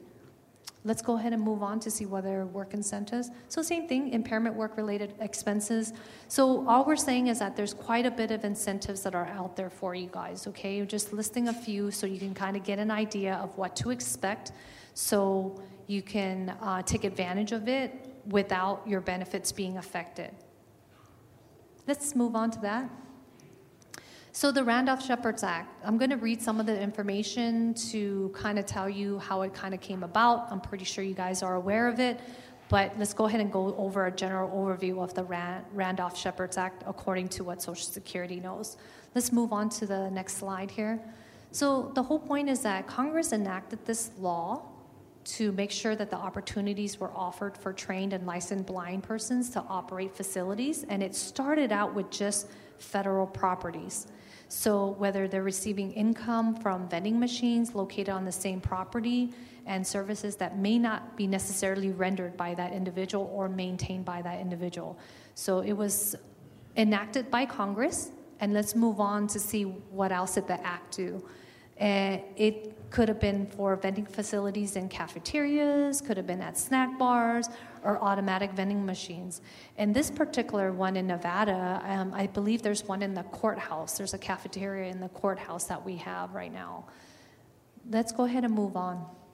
So the law enacted was, again, only on federal properties, and now it's included counties, municipal, and private locations. So it's spread out, and you guys probably have experienced it or know that you can have locations or operate your business in those particular areas as well. All right, incurred business expenses. During the course of your business, if you are self-employed, you're going to incur expenses, okay? So whether it's paid by yourself or by somebody else, we actually would deduct this off of your gross income, so we could try to find a true value of what's actually countable. This is very important because it dictates, like, is your income over substantial gainful amount? Because that determines whether we're going to continue your benefits or we stop the benefits temporarily for that particular month. So incurred expenses, and what else do we have on the next slides?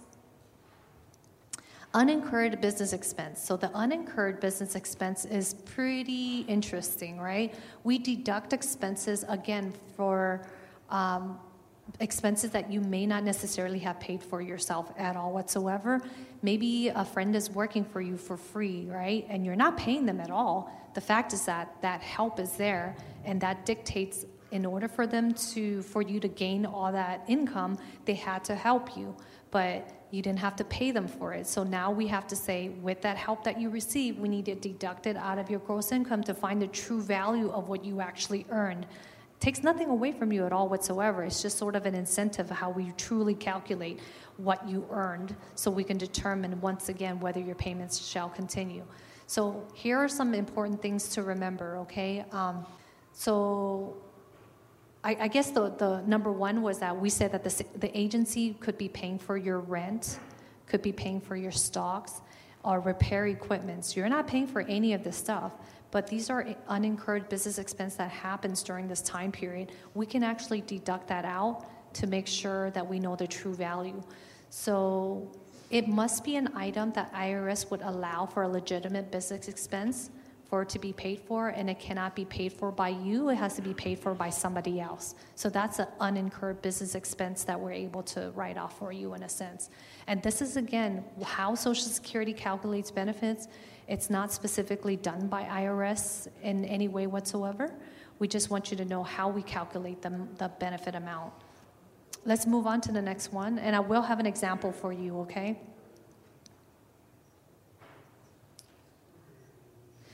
We do not count the income that the blind self-employed individual receive under the Act from vending machines located on the same property but not serviced and operated or maintained by the blind vendor as a self-employment income for SGA purposes. The reason why is because the machine is standalone. Anybody can use that, and you're not operating it per se, so we will not be counting it towards your income. So if it generates thousands of dollars every month, that's great. It's just not counted towards that you physically earn that money yourself. Let's go ahead and move on. Okay, so the whole point of how we calculate this stuff is that we look at all your gross income, and then we start deducting it from that point on, whether you have unincurred business expenses, incurred business expenses. Let's go ahead and move on to see an example. In your self-employment income, you have $28,000. That $28,000 is over the blind substantial gainful amount. However, there's rent and there's spaces and equipments that you had, not you necessarily had to pay for. It was just an unincurred business expense. Even though it didn't come out of your pocket, we can still deduct $18,000 that was incurred. So essentially, all we're saying is that your income is really only $10,000, which is below the substantial gainful amount. Ergo, your payments will continue. All right, so that was one example that we have. For SSI, unfortunately, we do not have such a thing as unincurred business expense. So if you are on SSI benefits, we will not be doing the same calculation. That brings us to the finale of my presentation regarding retirement benefits onto Social Security disability. So if you want to learn more or watch any videos that we have YouTube, Intuit, Twitter, so you can know the latest and greatest of some of the rules and laws that might have changed. Go ahead and move on. Let me see if I talk about our Social Security online. I do. So in order for you to figure out how much money you've paid into FICA taxes or your Medicare taxable income, you should log on to what we call your Social Security account. Let's go ahead and move on to see how we would do that. Yeah, you can log on to ssa.gov. There's this thing called login.gov or id.me for you to get on. Once you get on, you can do quite a few things. So I'm going to list a couple of things that you can do once you get onto your account, aside from getting your FICA taxable amounts. Let's move to the next slide.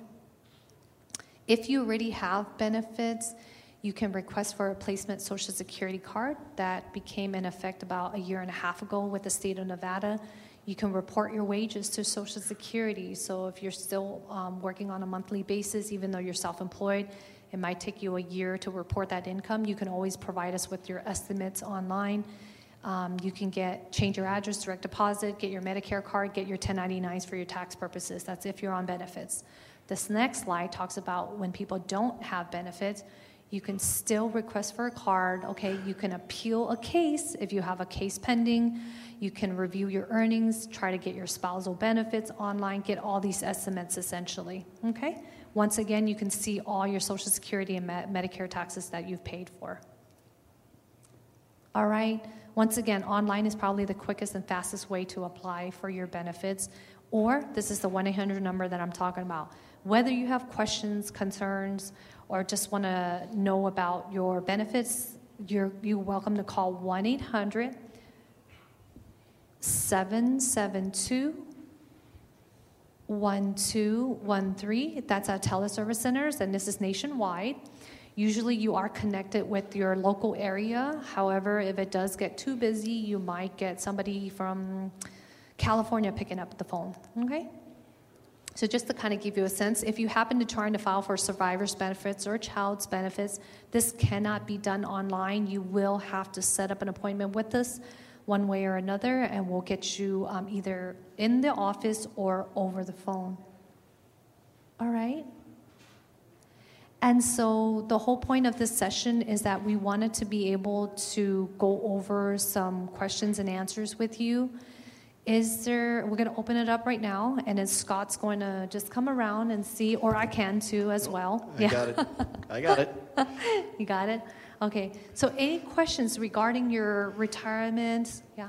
There's one over here, Scott. Okay. No. Keep your hand up for me. Somebody over here? Yep. Okay, there we go. Thank you. Hi, good morning.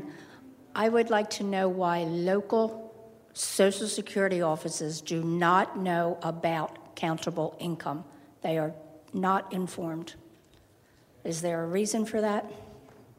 I think it could be the possibility that they don't come in contact with that on a more common basis. So sometimes it is specialized in the field offices, essentially. So if they come across it like maybe once or twice a year, then those are very specialized cases. Usually only technical experts are more aware of it, okay? However, everybody does get the same training. You should be at least aware about this. If that not, we should point them to the possible training that's available. But it doesn't happen as often. Yeah, so it's the lack of services that we're providing. That's the reason why it's not an everyday thing for us, okay? So thank you for that question. But if you happen to not get the services that you need, please do ask for a technical expert. We will absolutely look up policies for you if you feel that your case was not applied correctly. All right. Any other questions? I can bring you the mic. We have a question over there. Gentleman in the suit. Hand up. Okay, there we go. If I am drawing SSDI, you said when I turn 67, I'm automatically enrolled in Social Security retirement, so I don't have to do anything. But can I delay enrolling in Social Security retirement until a later age, like age 70, to allow my retirement benefit to increase? That is a very good question. Right. Thank you, sir. All right. Any other questions? I have one. Go ahead, it's Linda. It's kind of off what the gentleman asked previously. But Ms. Walters, I think you mentioned about 2016.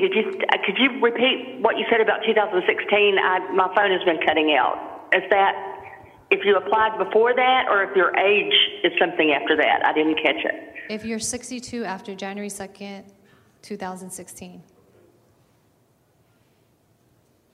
Okay. Then that law would. And that's when everything rolls over automatically, regardless to when you had applied for benefits.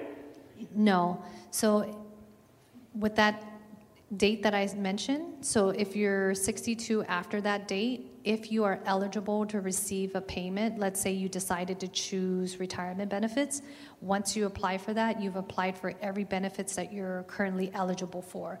So if you're eligible for spousal payments, then you would have to get onto that benefit as well. You wouldn't have the choice to say, I want to wait and only collect my spousal benefits and then jump onto my retirement benefits later. But if you're already drawing, it's kind of along the same lines as what the gentleman asked.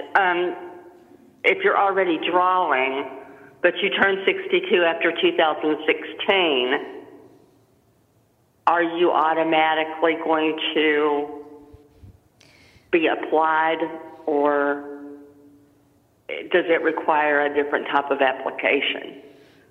He asked two separate questions, completely different, and they weren't really correlated with each other. So if you're actively on benefits, right, on disability benefits. Yes, ma'am. If you're on disability benefits, you will automatically be switched over to retirement benefits at your full retirement age, regardless of when you were born. So that's if you're actively on, you're receiving 100% of your disability. Once you've reached your full retirement age, all we're saying is that we're switching you from a disabled individual to a retiree. The amount does not change because you already maxed out on your benefit amount. His other, yeah, so that was that. But he was saying that, what if I didn't want my retirement benefits and I wanted to stop and then just wait until my for delayed retirement. 70th, I think he said. For delayed retirement credits, essentially. So when we think about it, you're essentially saying, I want to stop my disability. I'm not going to get any more payments from there, okay? And then you would delay your retirement and say, I want to jump on at a later period of time to get a higher payment. Is that allowable? So that was really his question. Okay, and is there any way, Scott, when that answer comes through, can that be posted somewhere? Because I sort of have that question as well. If Annie gives the response to that, I can add it to an article I'm using, her material for the next Vendor magazine. Sounds great. And we'll provide a response to artists sooner than that, obviously, before it gets posted. So she can provide that information for you guys as well. She's great at forwarding the information for us. Thank you very much for clarifying. I apologize for being vague. Oh, don't be. Thank you, artists. I already just gave her a task without asking. Okay. All right. We have a question here.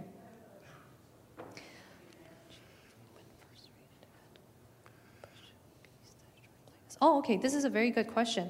So Social Security, once in terms of disability, right? You're disabled or you're not. There's no variations of 1% to 90%, whatever that is. Either you're on benefits or you're not. That's approved or not approved. However, let's say you got approved for a disability that is not necessarily blind to begin with, okay? That's the only time period that we would actually switch you from one to the other. Let's say you developed a disability that happens to be a blindness.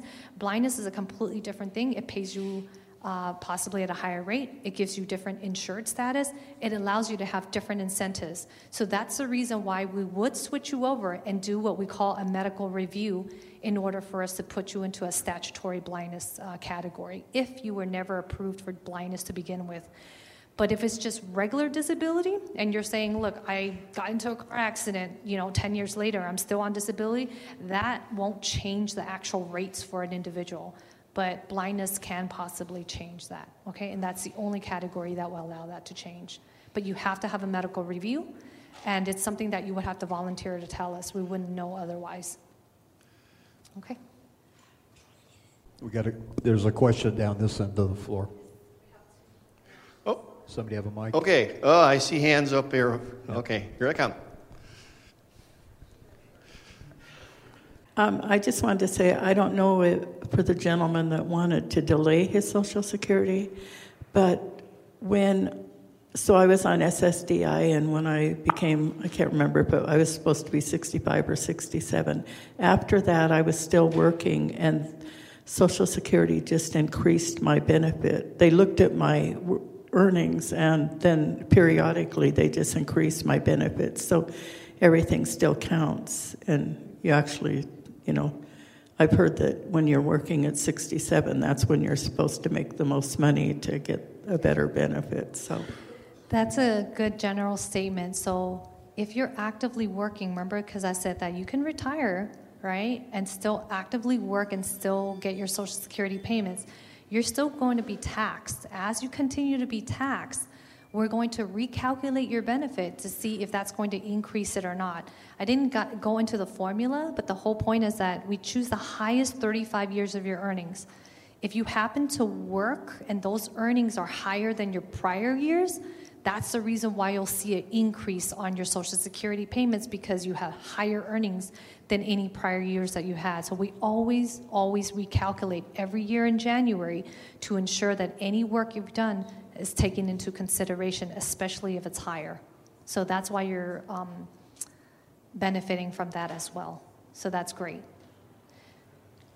Hi, I'm Heather from Alaska, and I have I have a disability, but when I first applied, I was visually impaired. Now I have been classified as legally blind. So I went to the Social Security office and wanted to change it to legally blind, and they didn't know what I was talking about. We only have one category, and it's called statutory blindness. So if you were announced that from the beginning, that means you already have always been in that category. There's no such thing as visually impaired versus a blind individual. Like, there's only one category for that. So if you've ever been approved for blindness, you've always been in that category. You've always received either the higher amount or been able to get those incentives at a higher rate. Do you recall that? If not, you're welcome to contact Social Security and verify whether your category indicates that you're a statutory blind individual or not. Okay. So if they tell you that you are, there's no really other categories to fit into. Okay, there's only one. Okay? Thank you. Absolutely. Thank you. From Alaska. Okay.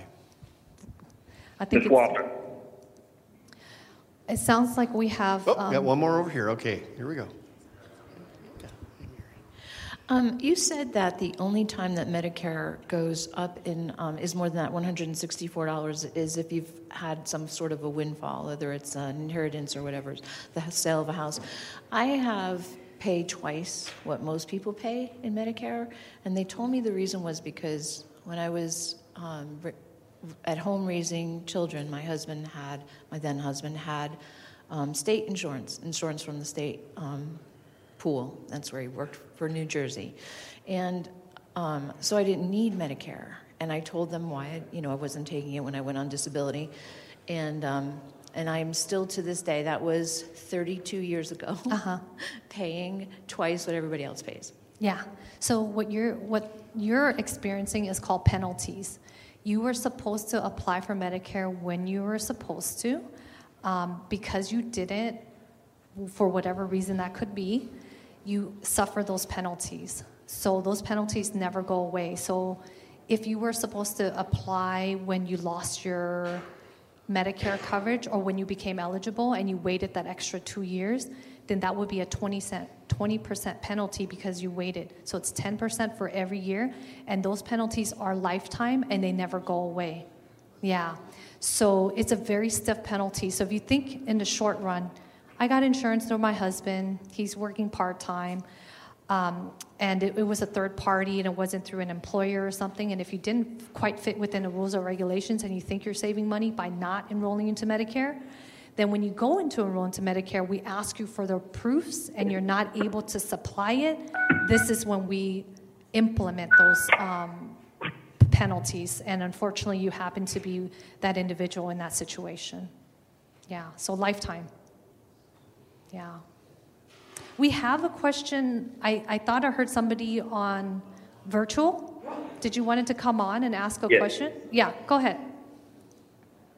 Yes, my name is Kevin Williams, and I have a question. Do Social Security work closely with TurboTax Intuitive as far as the software where you can enter your unincurred expense and incurred expense? Because I use the software, and I always have to go to someone to input that information.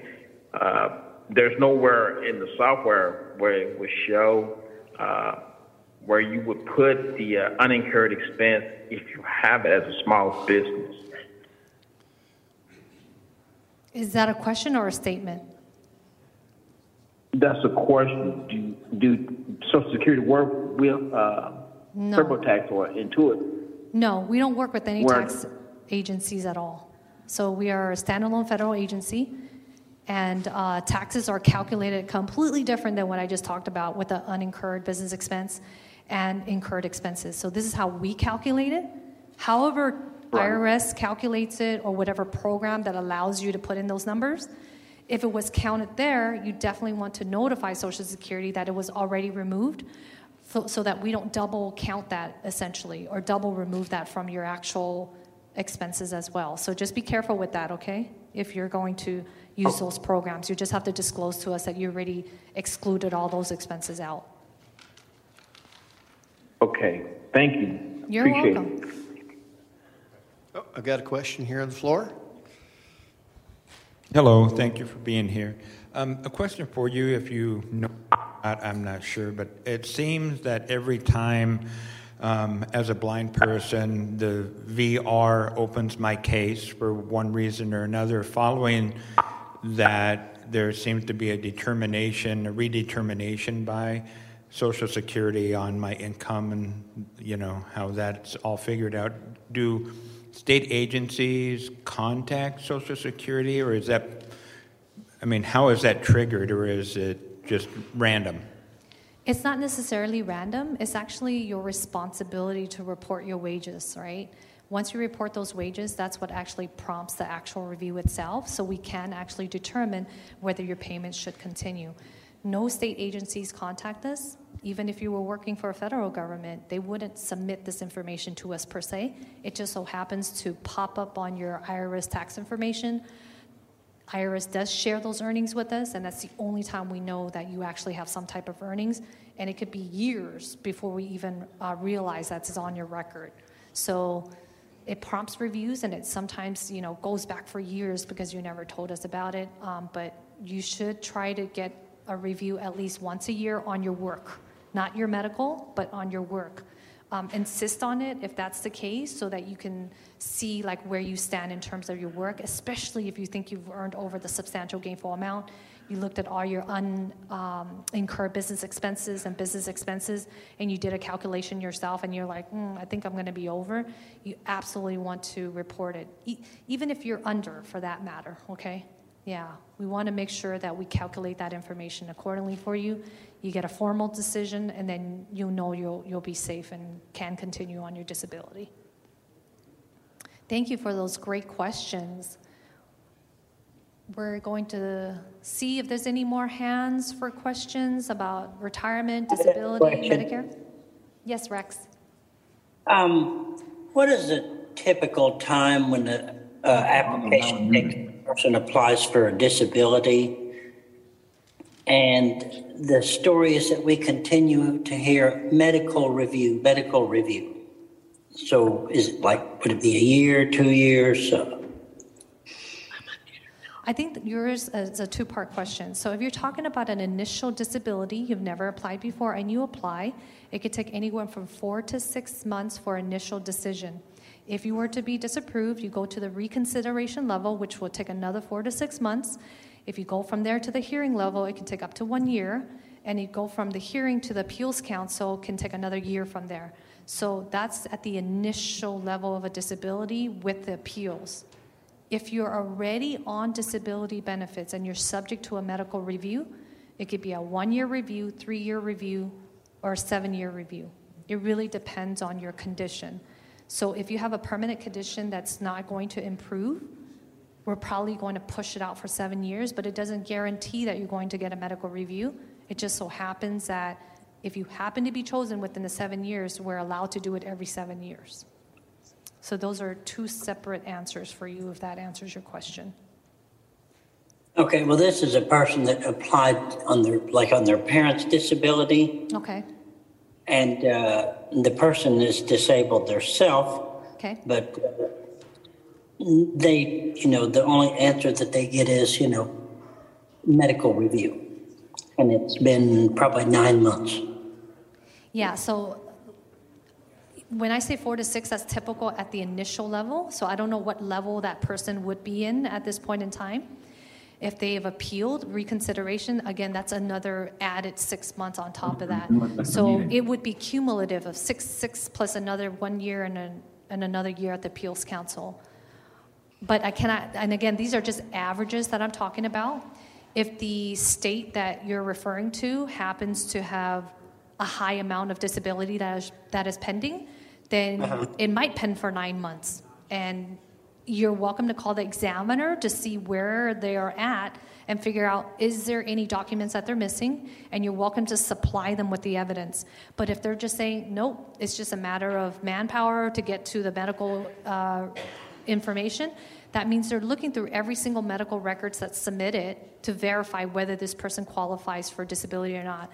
So literally, the examiners are reviewing every single page of these medical records, depending on how much record this person has requested. Okay, well, how do they reach out to inquire about the medical process? So 1-800-772-1213 is our national number. Once you reach them, they could see where the case is at in terms of, is it at the Disability Determination Services? And they should be able to supply the examiner's phone number. If they cannot supply the examiner's phone number, they can give you the local office phone number, where the local office will search for the examiner's number. In all the paperwork that the person received, they have both those numbers. And if they cannot find it for themselves, you would have to contact the local office to do so. Okay, well, thank you. Absolutely. All right. Well, the clock is a-moving on us, and the next thing to come is lunch, and I know everybody loves the word lunch. So. Okay, well, I'm going to give an ending code. Sure. And then we'll have a couple door prizes. The ending code is C for cat, 390, K for kitten. Again, it's C390K. All right. Can we hold on just a second with the drawing? I know everybody will be ready, but I want to make sure we've thanked our guest today for all the great information she shared with us. Folks, can we please give her a hand? And